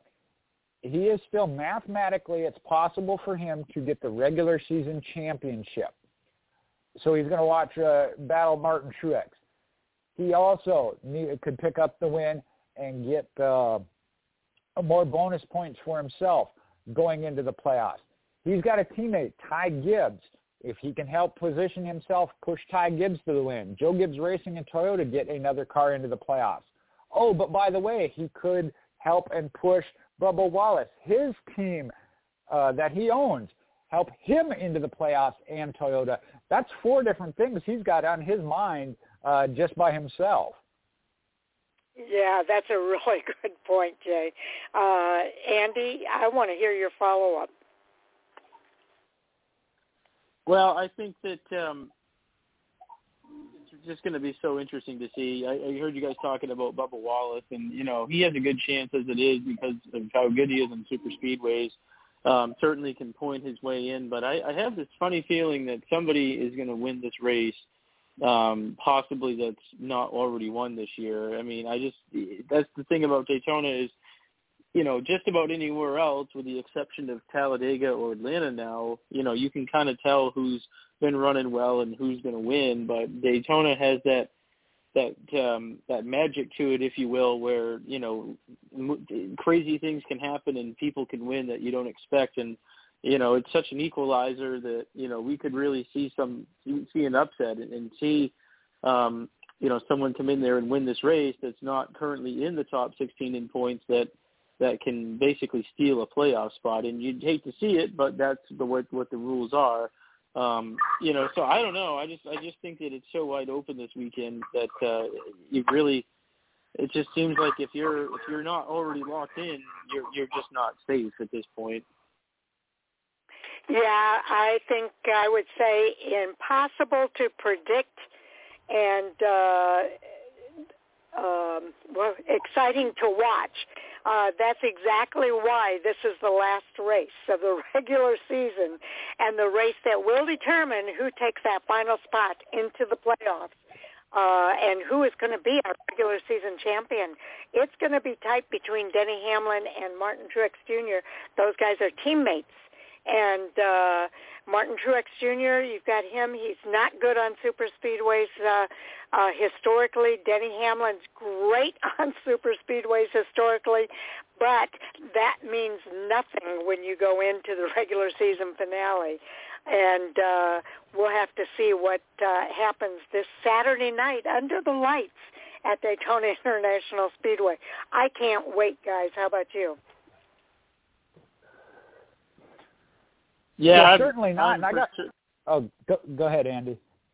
Oh, sorry. Yeah, I'm excited. Heading down for it tomorrow morning for both races this weekend. So, it's hard not to be excited. And just Daytona under the lights is fun in its own, and then you add in the whole playoff element for the Cup Series, and it's going to be. I hope it's going to be good, and the weather finally looks good for once. Usually this race is plagued by thunderstorms and delays and postponements, but I think it's going to be really nice the next 2 nights.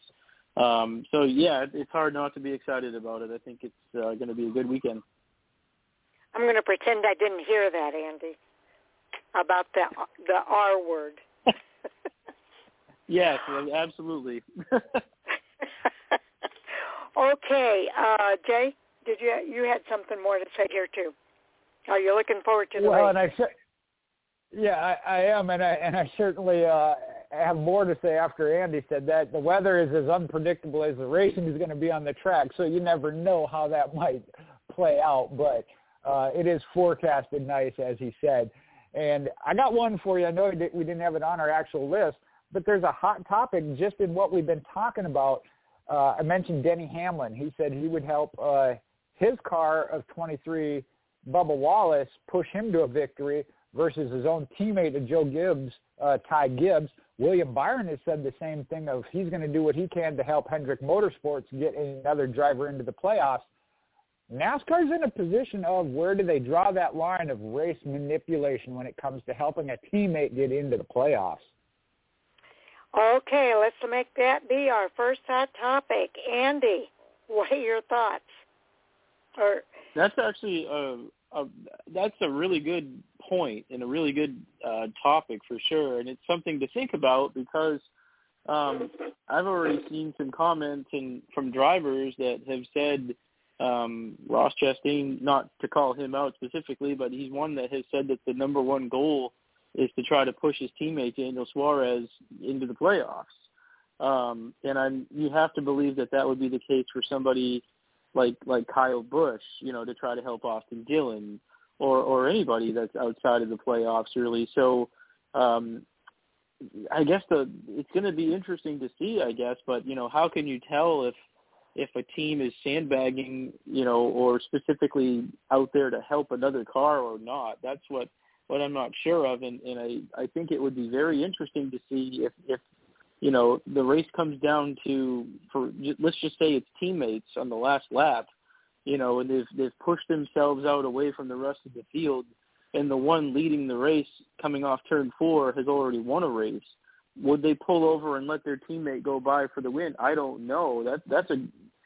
I hope that it isn't a theme of the night, but it's a very real possibility, and the question would be determining what is legitimate and what is not. So I definitely think you'll see it. Now, pushing and drafting with a teammate, I think is totally fair game. That's the nature of super speedway racing anyway, but I think if someone were to effectively pull over and let a teammate win the race, it wouldn't be in the spirit of fair racing. So I don't know. I hope that it isn't an issue, certainly Saturday night or Friday night or whenever, but you have to wonder if we're going to see some, sandbagging and drivers, purposely laying over to help teammates. It could be a thing, especially, if an organization can get all of their cars in the playoffs. So I hope it's not a thing, but you have to believe that there have been meetings about teamwork and working together and really making one last push to try to get a non-playoff car locked in. Well, we know that there was a line drawn in Richmond a few years ago when Michael Waltrip Racing was called out for some of the actions that they took during the race at that race. In fact, they ultimately ended up closing their doors afterwards because sponsors kind of fell to the wayside after all of that. I think drivers and teams learned from that experience. We're going to see a lot of code talking, I think, on the radio because drivers are not going to say outright exactly what they're doing. Teams are not going to say outright exactly what they're doing. But I think that, and I hope that NASCAR has extra eyes watching what's going on throughout this race. Teams have learned to be very coy about what they're doing to help teammates or to help the situations throughout these races. So I hope we're not talking about this on Monday during our Hot Topic segment on Monday about team manipulation of the consequence of the outcome of the race. And I hope that we can be proud of whoever wins and gets in or whatever the situation is at Daytona on Saturday night. The last thing this sport needs, and I hope teams take this into consideration, is that dark cloud of getting into the playoffs in an illegitimate way. So NASCAR has their hands full. I don't envy their position, and I hope the teams have the integrity to want to be in the playoffs legitimately and without team manipulation. Jay? Yeah, I got to start with what you both said. Hopefully this isn't the storyline on Monday that NASCAR is having to look at this and make a judgment call. But they are in a really tough box. Sharon, you already brought up the deal with Michael Waltrip Racing back at Richmond a few years back. there are certain scenarios, if I were one of the ones in NASCAR having to make a judgment call and give my input, if your driver that has a win is leading and pulls over and teammate gets by, that gets that victory they need, to me that's foul. Behind them and pushing them, that's a little bit different story because you got to have somebody behind you pushing. And I understand from a business aspect of an organization, Ty Gibbs for Joe Gibbs Racing, getting him into the playoffs, important for the organization. Same with Hendrick Motorsports. I had not heard Trackhouse Racing's Ross Chastain, but that is another one with Daniel Suarez. So I think it's going to be a fine line. Again, we see drafting and pushing, and it's required and needed at Daytona, your super speedways. So that is part of it.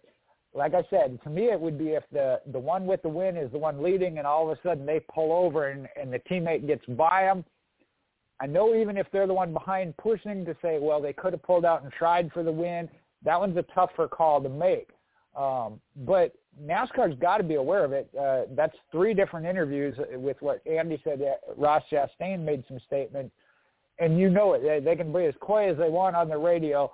NASCAR's already heard it this week. It's been on Sirius XM radio all week, these teams and drivers talking about it, that's their goal and what their intent is.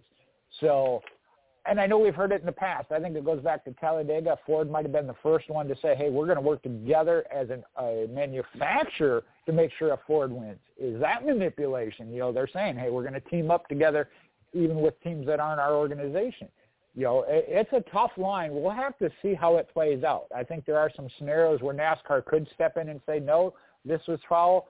There's some others where it may be really questionable as to whether or not it was. Like I said, if you're behind pushing and you don't pull out to try and pass, that's a tough call to make. It is.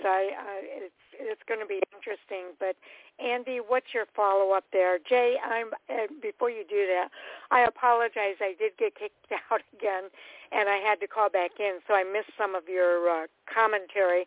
If I repeat it, my apologies. Andy?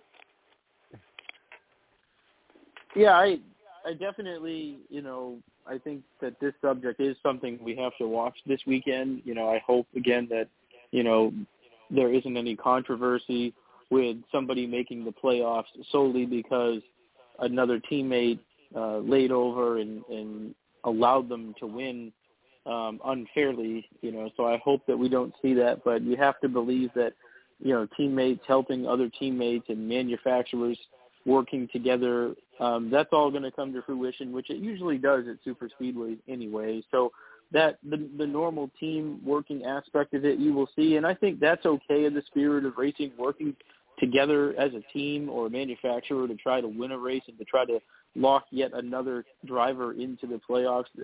That's cool. Like that's a good thing, and that certainly I think is fair racing. But certainly if somebody intentionally doesn't follow it, and we've talked about this a lot, but racing at 100%, I would hate to see it, because I feel like that would detract from what should be a pretty good race and a good final push to make the playoffs. But I guess we'll possibly be talking about this Monday. We'll see what comes to fruition this weekend.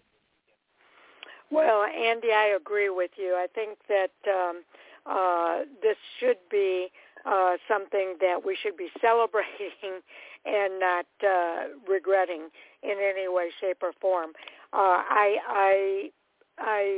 There's a very fine line and a slippery slope at the same time between supporting your teammate and manipulating the outcome of the race. And I think that's the thing that NASCAR needs to look at when they go into this weekend.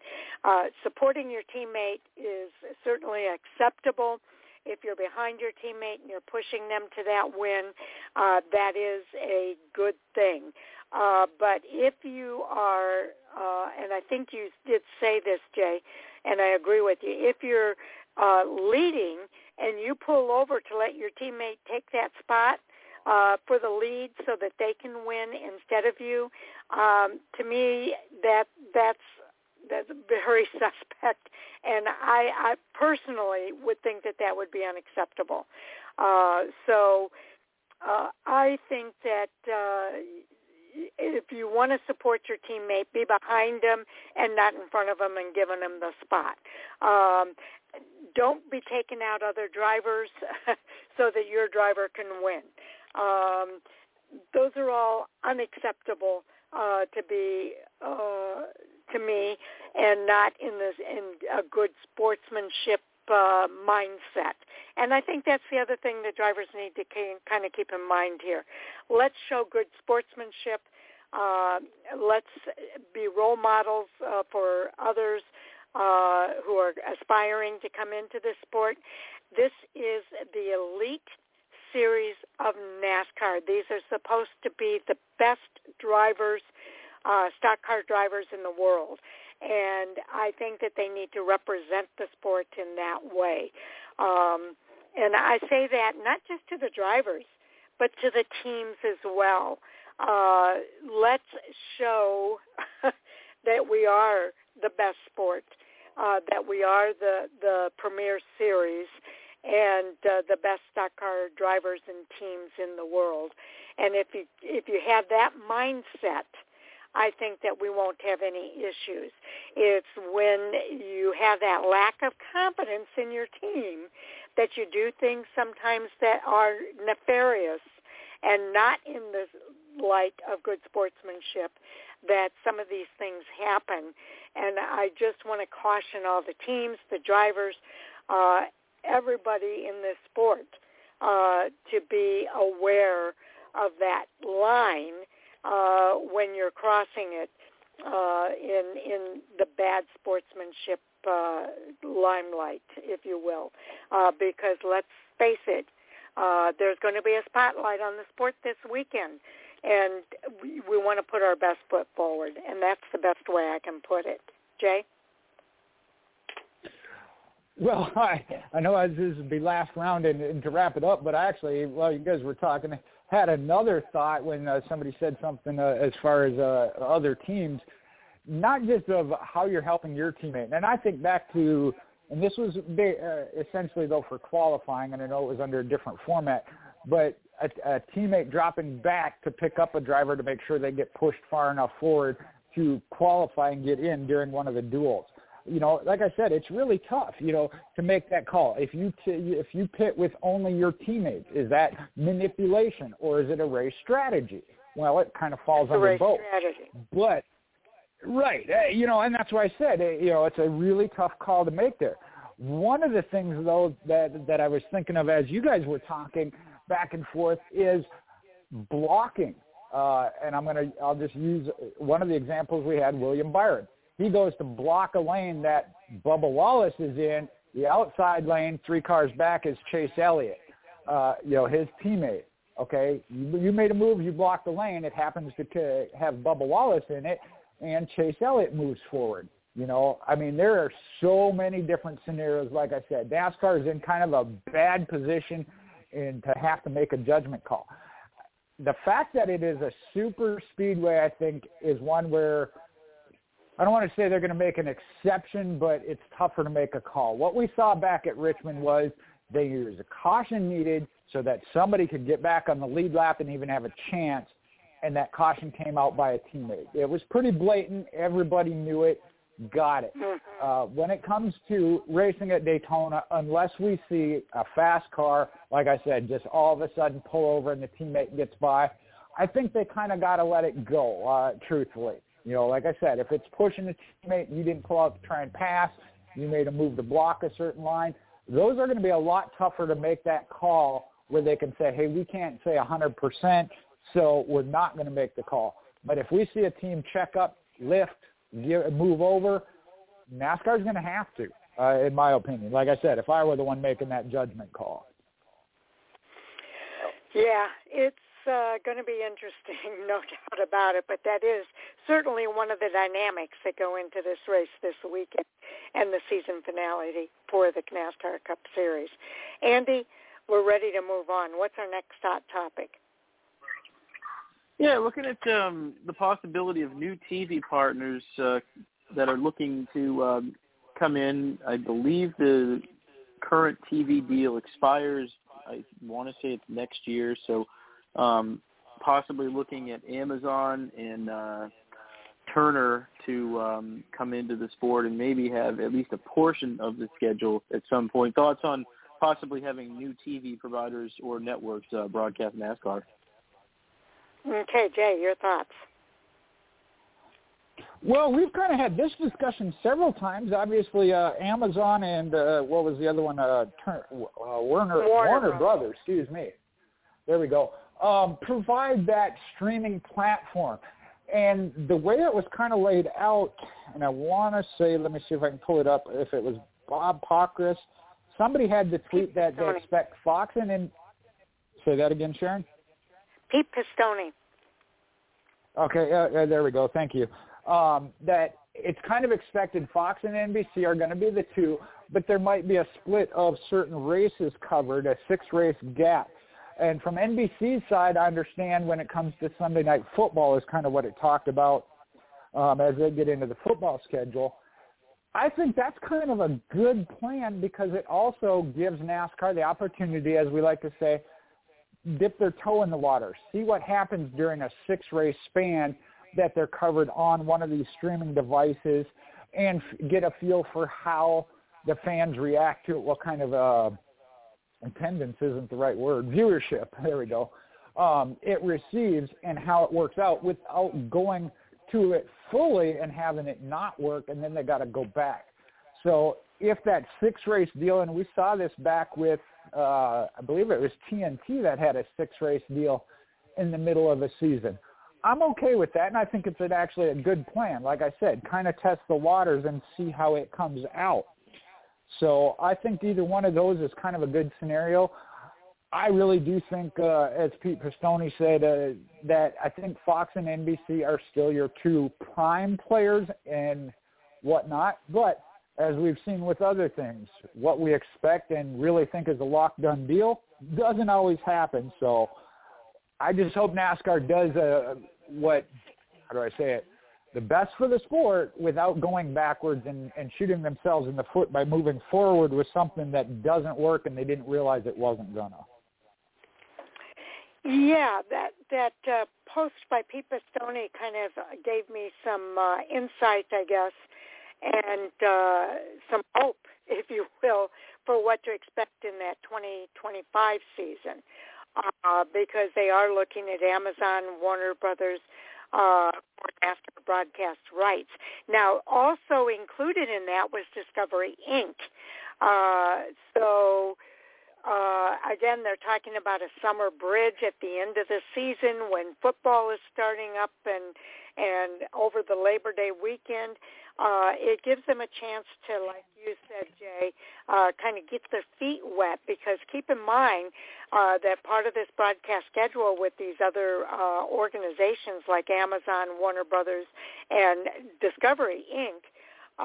Is those races are going to be broadcast with the help of NASCAR Productions. And we've talked about the possibility of this leading maybe toward NASCAR Productions having their own streaming service. And so this would be kind of a foray into that possibility. Again, we don't know that that's something that's going to happen. It's simply pure speculation.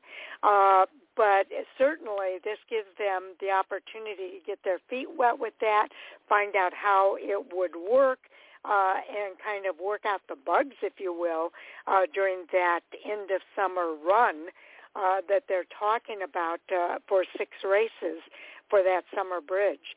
So and let's face it, NASCAR has always had to run up against the competition of the football, and that's always been something that NASCAR has looked to try to address.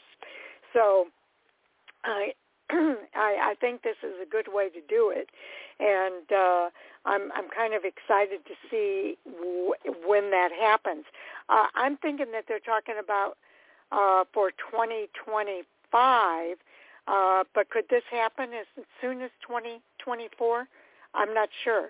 Andy, what are your thoughts? Well, I certainly would welcome in and look forward to new partners coming into broadcast races. I think that it's healthy for that to take place occasionally.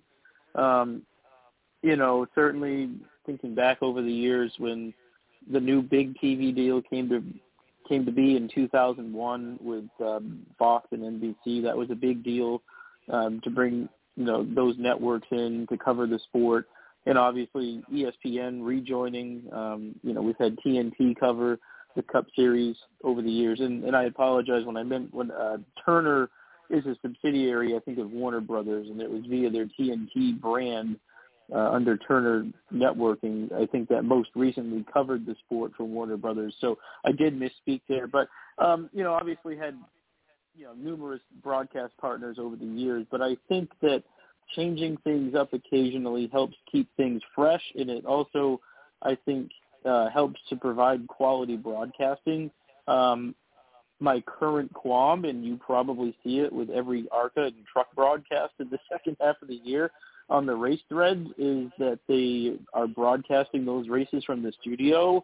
And I guess my frustration with that is it looks like the cheap way out, and I guess my feeling is if Fox wants to put in the effort and broadcast the races, that's great, but put in the effort and do it right. If you want to cite budget cuts or economics as the reason for not doing it, then don't do it at all. If you're going to put in the effort, put in the full effort and do it. So I guess my point is with this that, by changing broadcast partners and maybe bringing in new entities, from time to time, helps bring in, I think, some new perspectives, new ideas and quality broadcasting, people that are willing to put in potentially, a solid effort and do a good job bringing the racing to the viewers. And on the flip side of that, I feel like NBC recently has been doing a really good job with their broadcasts. It's noticeable to me how good a job they've been doing this year with their Xfinity and Cup broadcasts,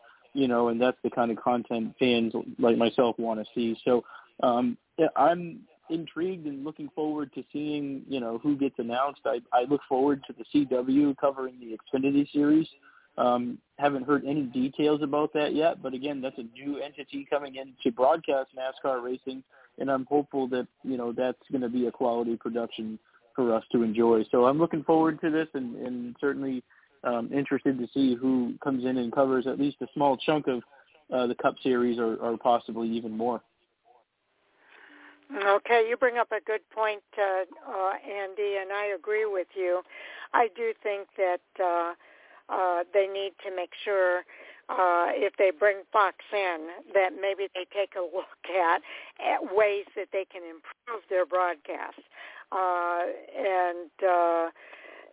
Some people like it, and I guess that's okay, and maybe we just have to suffer through a half a season with Fox and then look forward to the next half of the season with NBC. I know that some people do like that broadcast, and I don't mean to put anybody down for that. I just wish they would look for ways that they can improve it for those of us that are a little bit annoyed by what we see on Fox, or don't see on Fox for that matter. And sometimes I feel like they do miss some vital information things that are happening during the race. So that's one area that they absolutely must improve as far as I'm concerned. I do like that NASCAR is looking at these other opportunities and other ways of taking control of their broadcast of their content, and I applaud them for that. I'm trying to see here if I can find out what year this is. They're talking about this happening, and I'm not really finding that information, so I apologize for not having that available. Okay, Andy, you get the final word here. I guess my follow-up would be, kind of going off what you already talked about with Fox. I think, honestly, their Cup broadcast isn't too bad, I don't think. They're actually at the racetrack, and they do a fairly good job.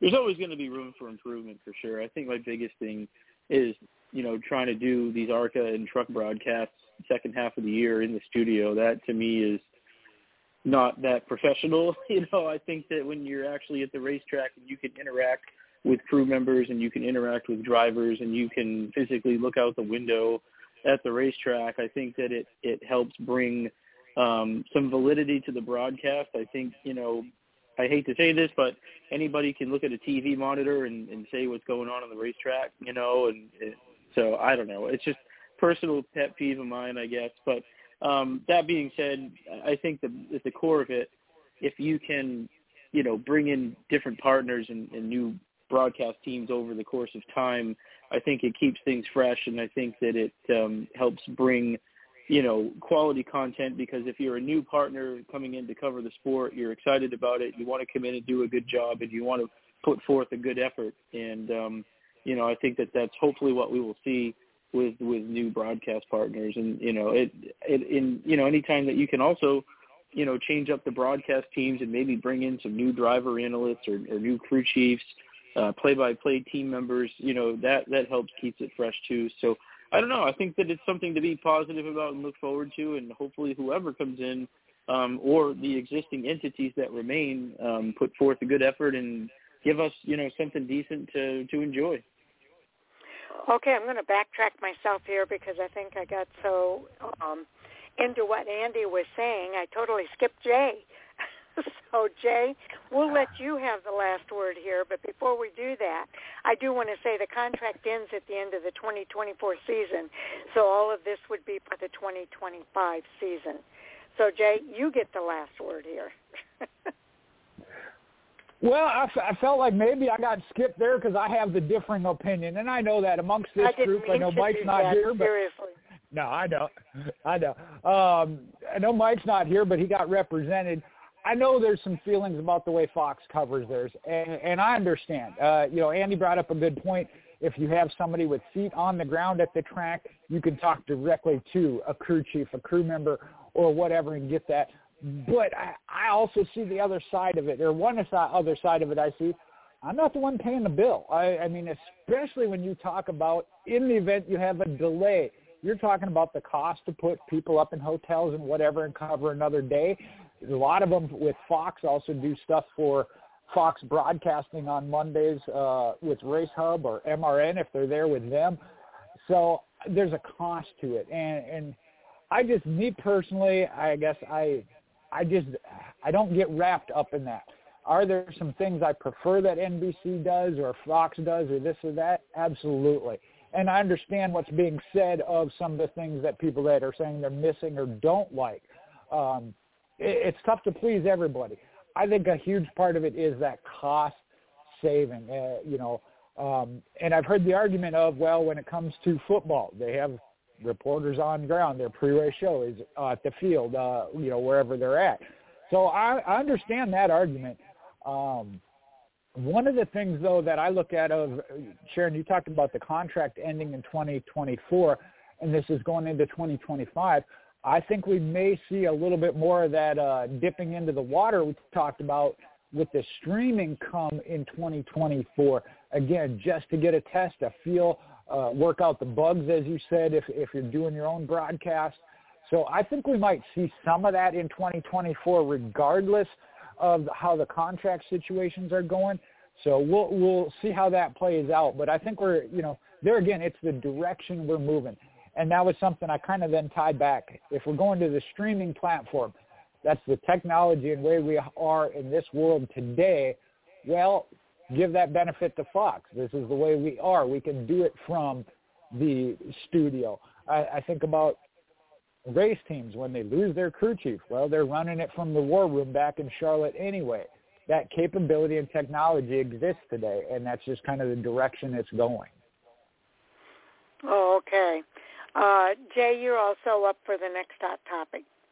So what's that going to be? Well, this one, man, it pains me. I know we talked about it a little bit during our preview, and I think everybody kind of chimed in on it. GMS Racing has announced they're going to shut down their Truck Series operation at the end of 2023, and that's 3 full-time Truck Series entries, one of which is again running for the championship this year right now, just not going to be there next year.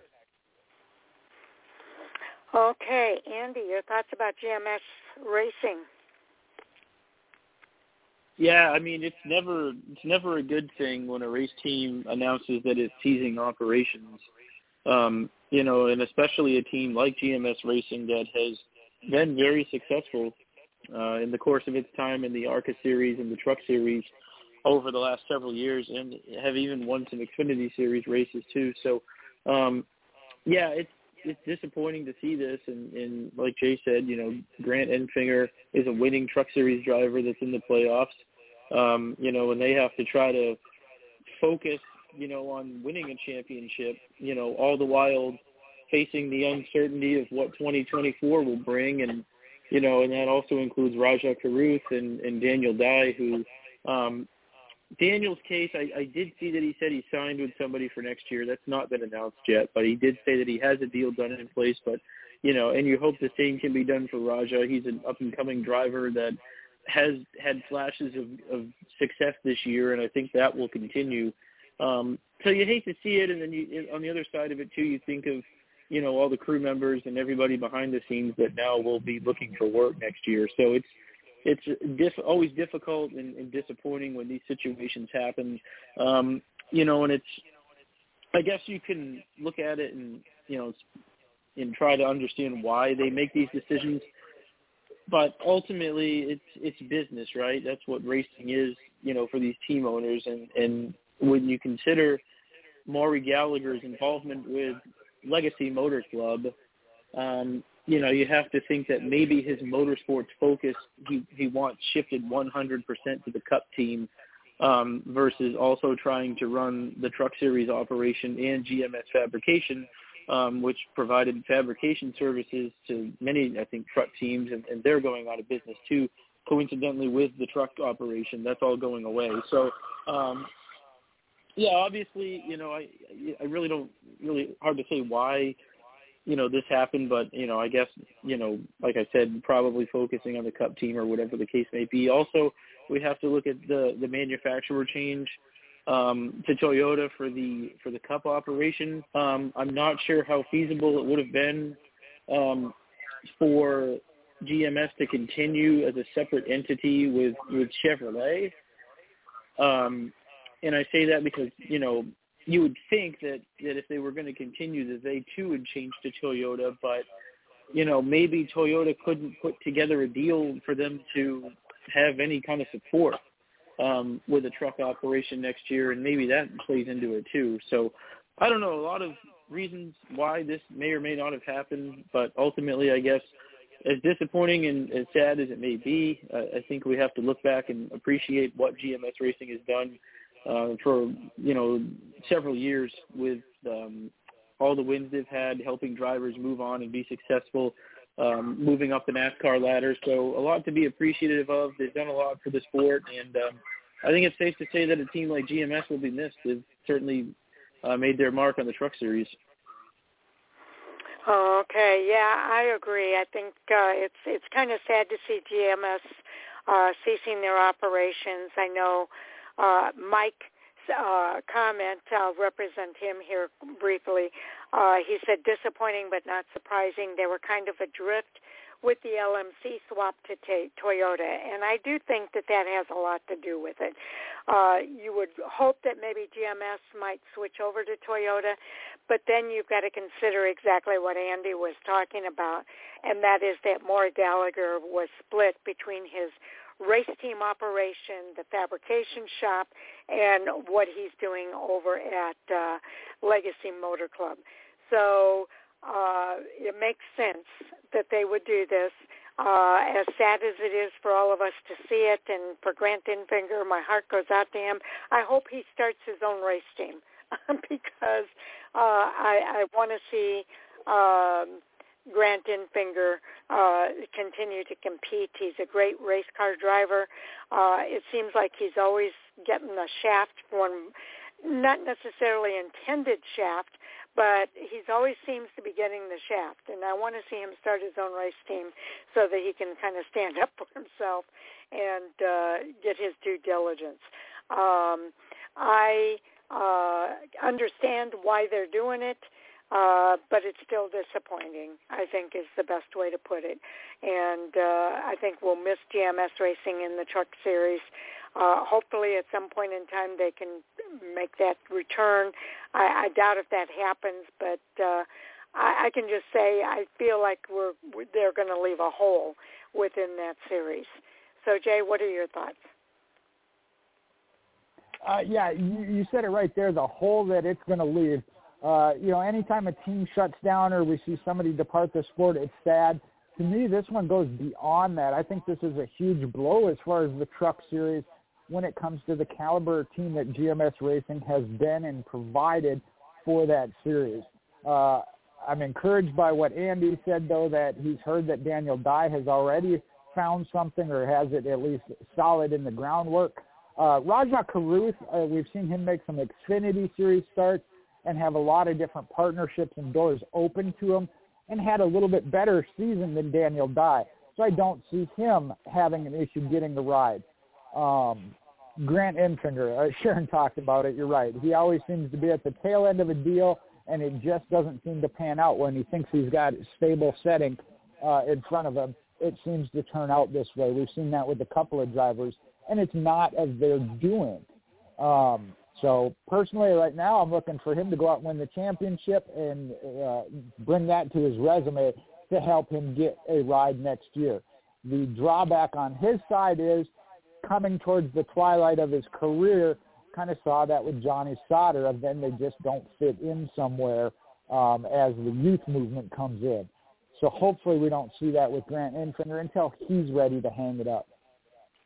The one positive I will also try and take when a team like this, a GMS Racing, exit, it does open the door for other and new organizations to come in and or grow.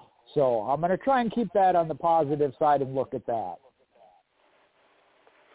Okay, Andy, your follow-up?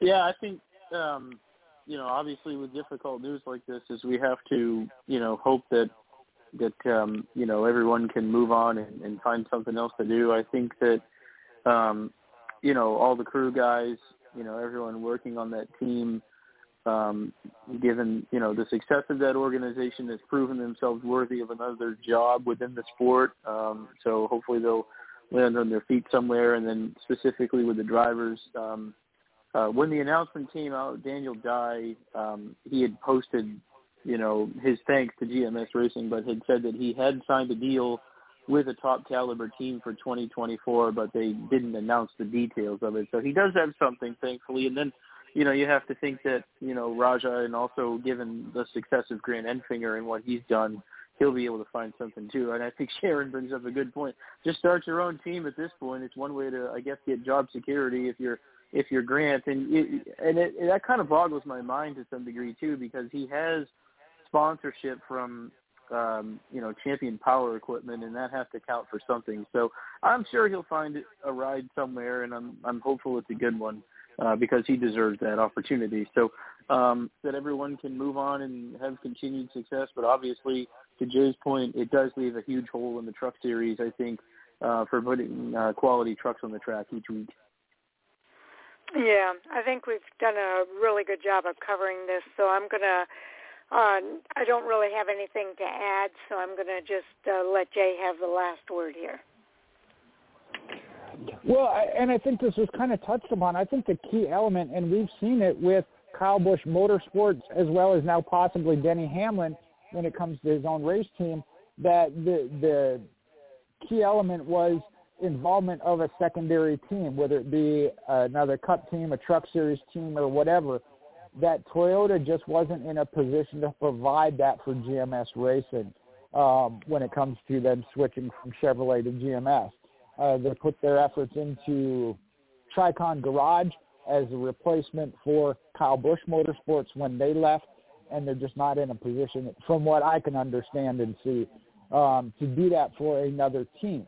Now, whether or not their replacements or whoever fills that hole we talked about can still get support from Toyota as a manufacturer, maybe not to the same level, don't know.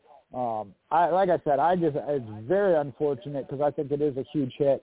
But as I said, to try and stay positive and see what other possibilities now come out of it to fill that gap, other teams that step up. And then, as we mentioned, these drivers and teams, crew members as well. I don't know how many employees each truck team has or GMS has. I know the fabrication, as Andy alluded to, that's a huge hit, I think, for a lot of teams. I know there's other sources available, but that's one of those that's been very stable and a big contributor to the Truck Series. I just don't want to see it hurt the series as a whole. Okay.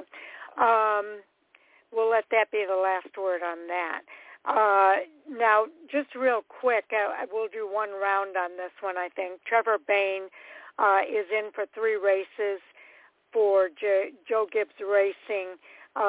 What are your thoughts about him replacing Ty Gibbs in that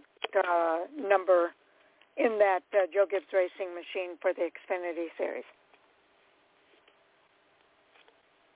Andy, we'll start with you. Yeah, actually, this is going to be my quick last topic for the show, so that's a good one.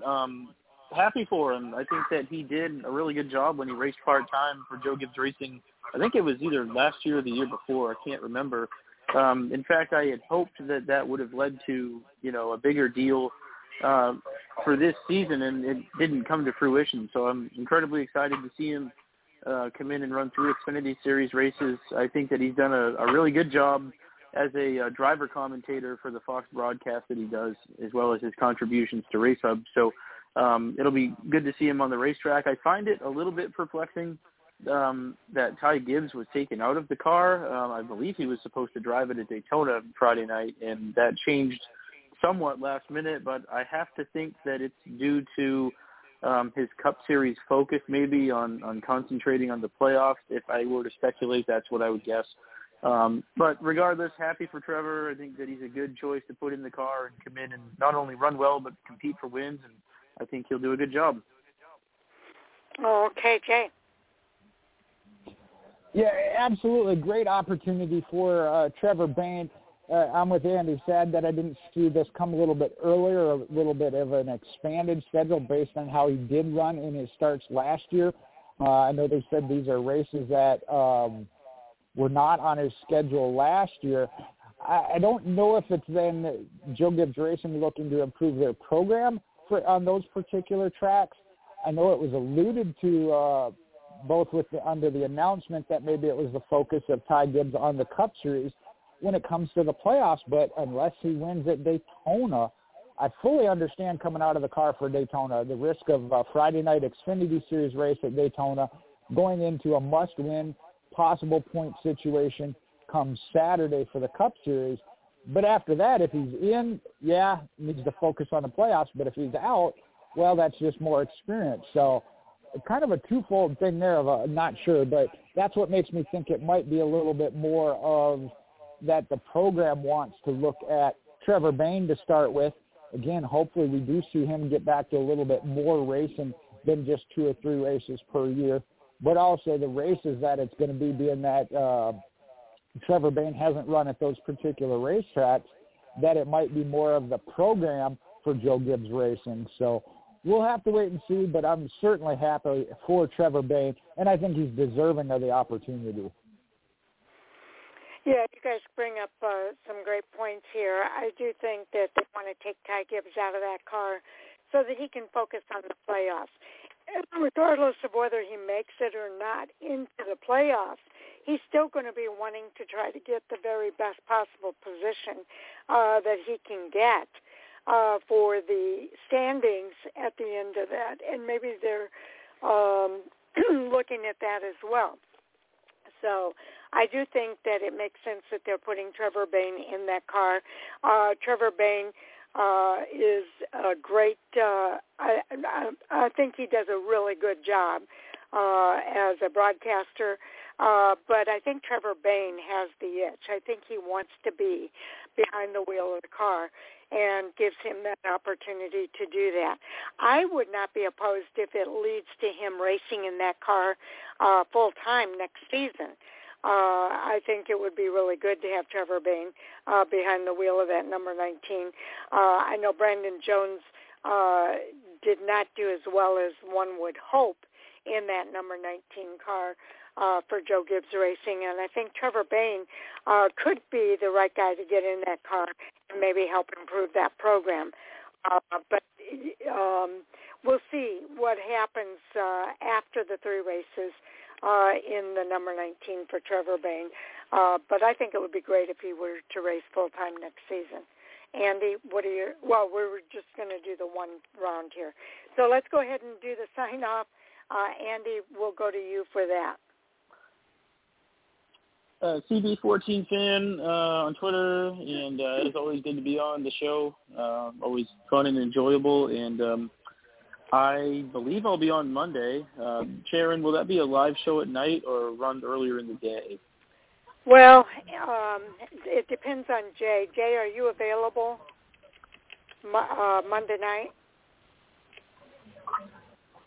Yeah, either way. I know originally you had set it for a podcast on Monday, but either way, if we do it during the day or the evening, no difference to me. Okay. The only reason I asked that is because I know that sometimes the material isn't always available for the time that we do it at. So we might be running the risk of that if we do the podcast. So I haven't really decided yet. What works best for you, Andy? I should be able to do either one. I think that the nighttime is a sure thing for Monday, and I should be back home, I think, sometime around midday on Monday. So I'm thinking I should be able to do either one, but I would say that Monday night is 100% at this point. Okay. I know that, Jay, the other thing is Sal has told me that he's not going to be available for the Tuesday after Labor Day. So I was thinking maybe Tuesday we could do the podcast for the review show if you're available. That one I'll have to get back to you on because I'll be in Tennessee covering a county fair Labor Day weekend. So, yeah, the podcast during the day would be preferable on that one, but I'll have to get back to you with some details on that. Oh, okay. And, Andy, that's something to keep in mind then, too. If Jay's not available, would you be available for a podcast on Tuesday, the day after Labor Day? So I should be. I am off that week, so that should be okay. Okay, so we'll keep all of that in mind. Stay tuned. We'll let you know about Monday. And I appreciate you guys for being available to do the podcast here today and our Hot Topics segment as well. And I'm looking forward to this week's races. I think we've made that perfectly clear from all three of us for this weekend. And definitely looking forward to what's coming up. Jay, you want to do a sign-off here as well? All right. You can follow me on Facebook, Michael Husmann, MoparMJ8 on Twitter and Instagram.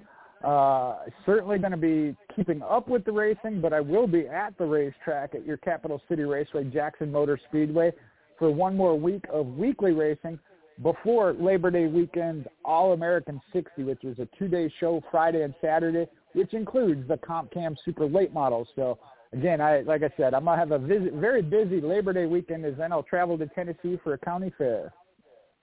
Oh, okay. Sounds like fun. Okay, special thanks to all of our listeners for tuning in. We do appreciate each and every one of you. And I am Fan for Racing site on Twitter, Fan for Racing blog and radio on our website as well as Facebook. And again, we're looking forward to the weekend of racing. And with that, I guess we're ready to call it a day here on Fan for Racing Radio. All right, enjoy the weekend. Absolutely. It's going to be a wild one. Enjoy your race weekend, everybody. We'll see you on the other side.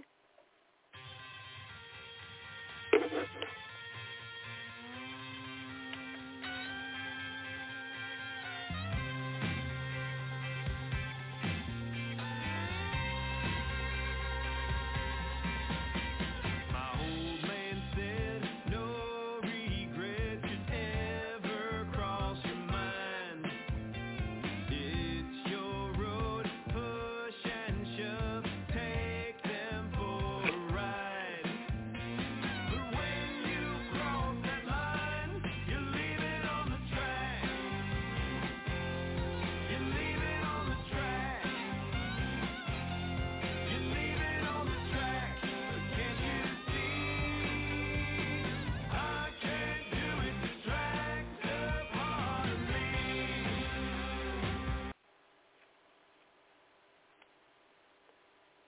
It is Ryan here, and I have a question for you. What do you do when you win?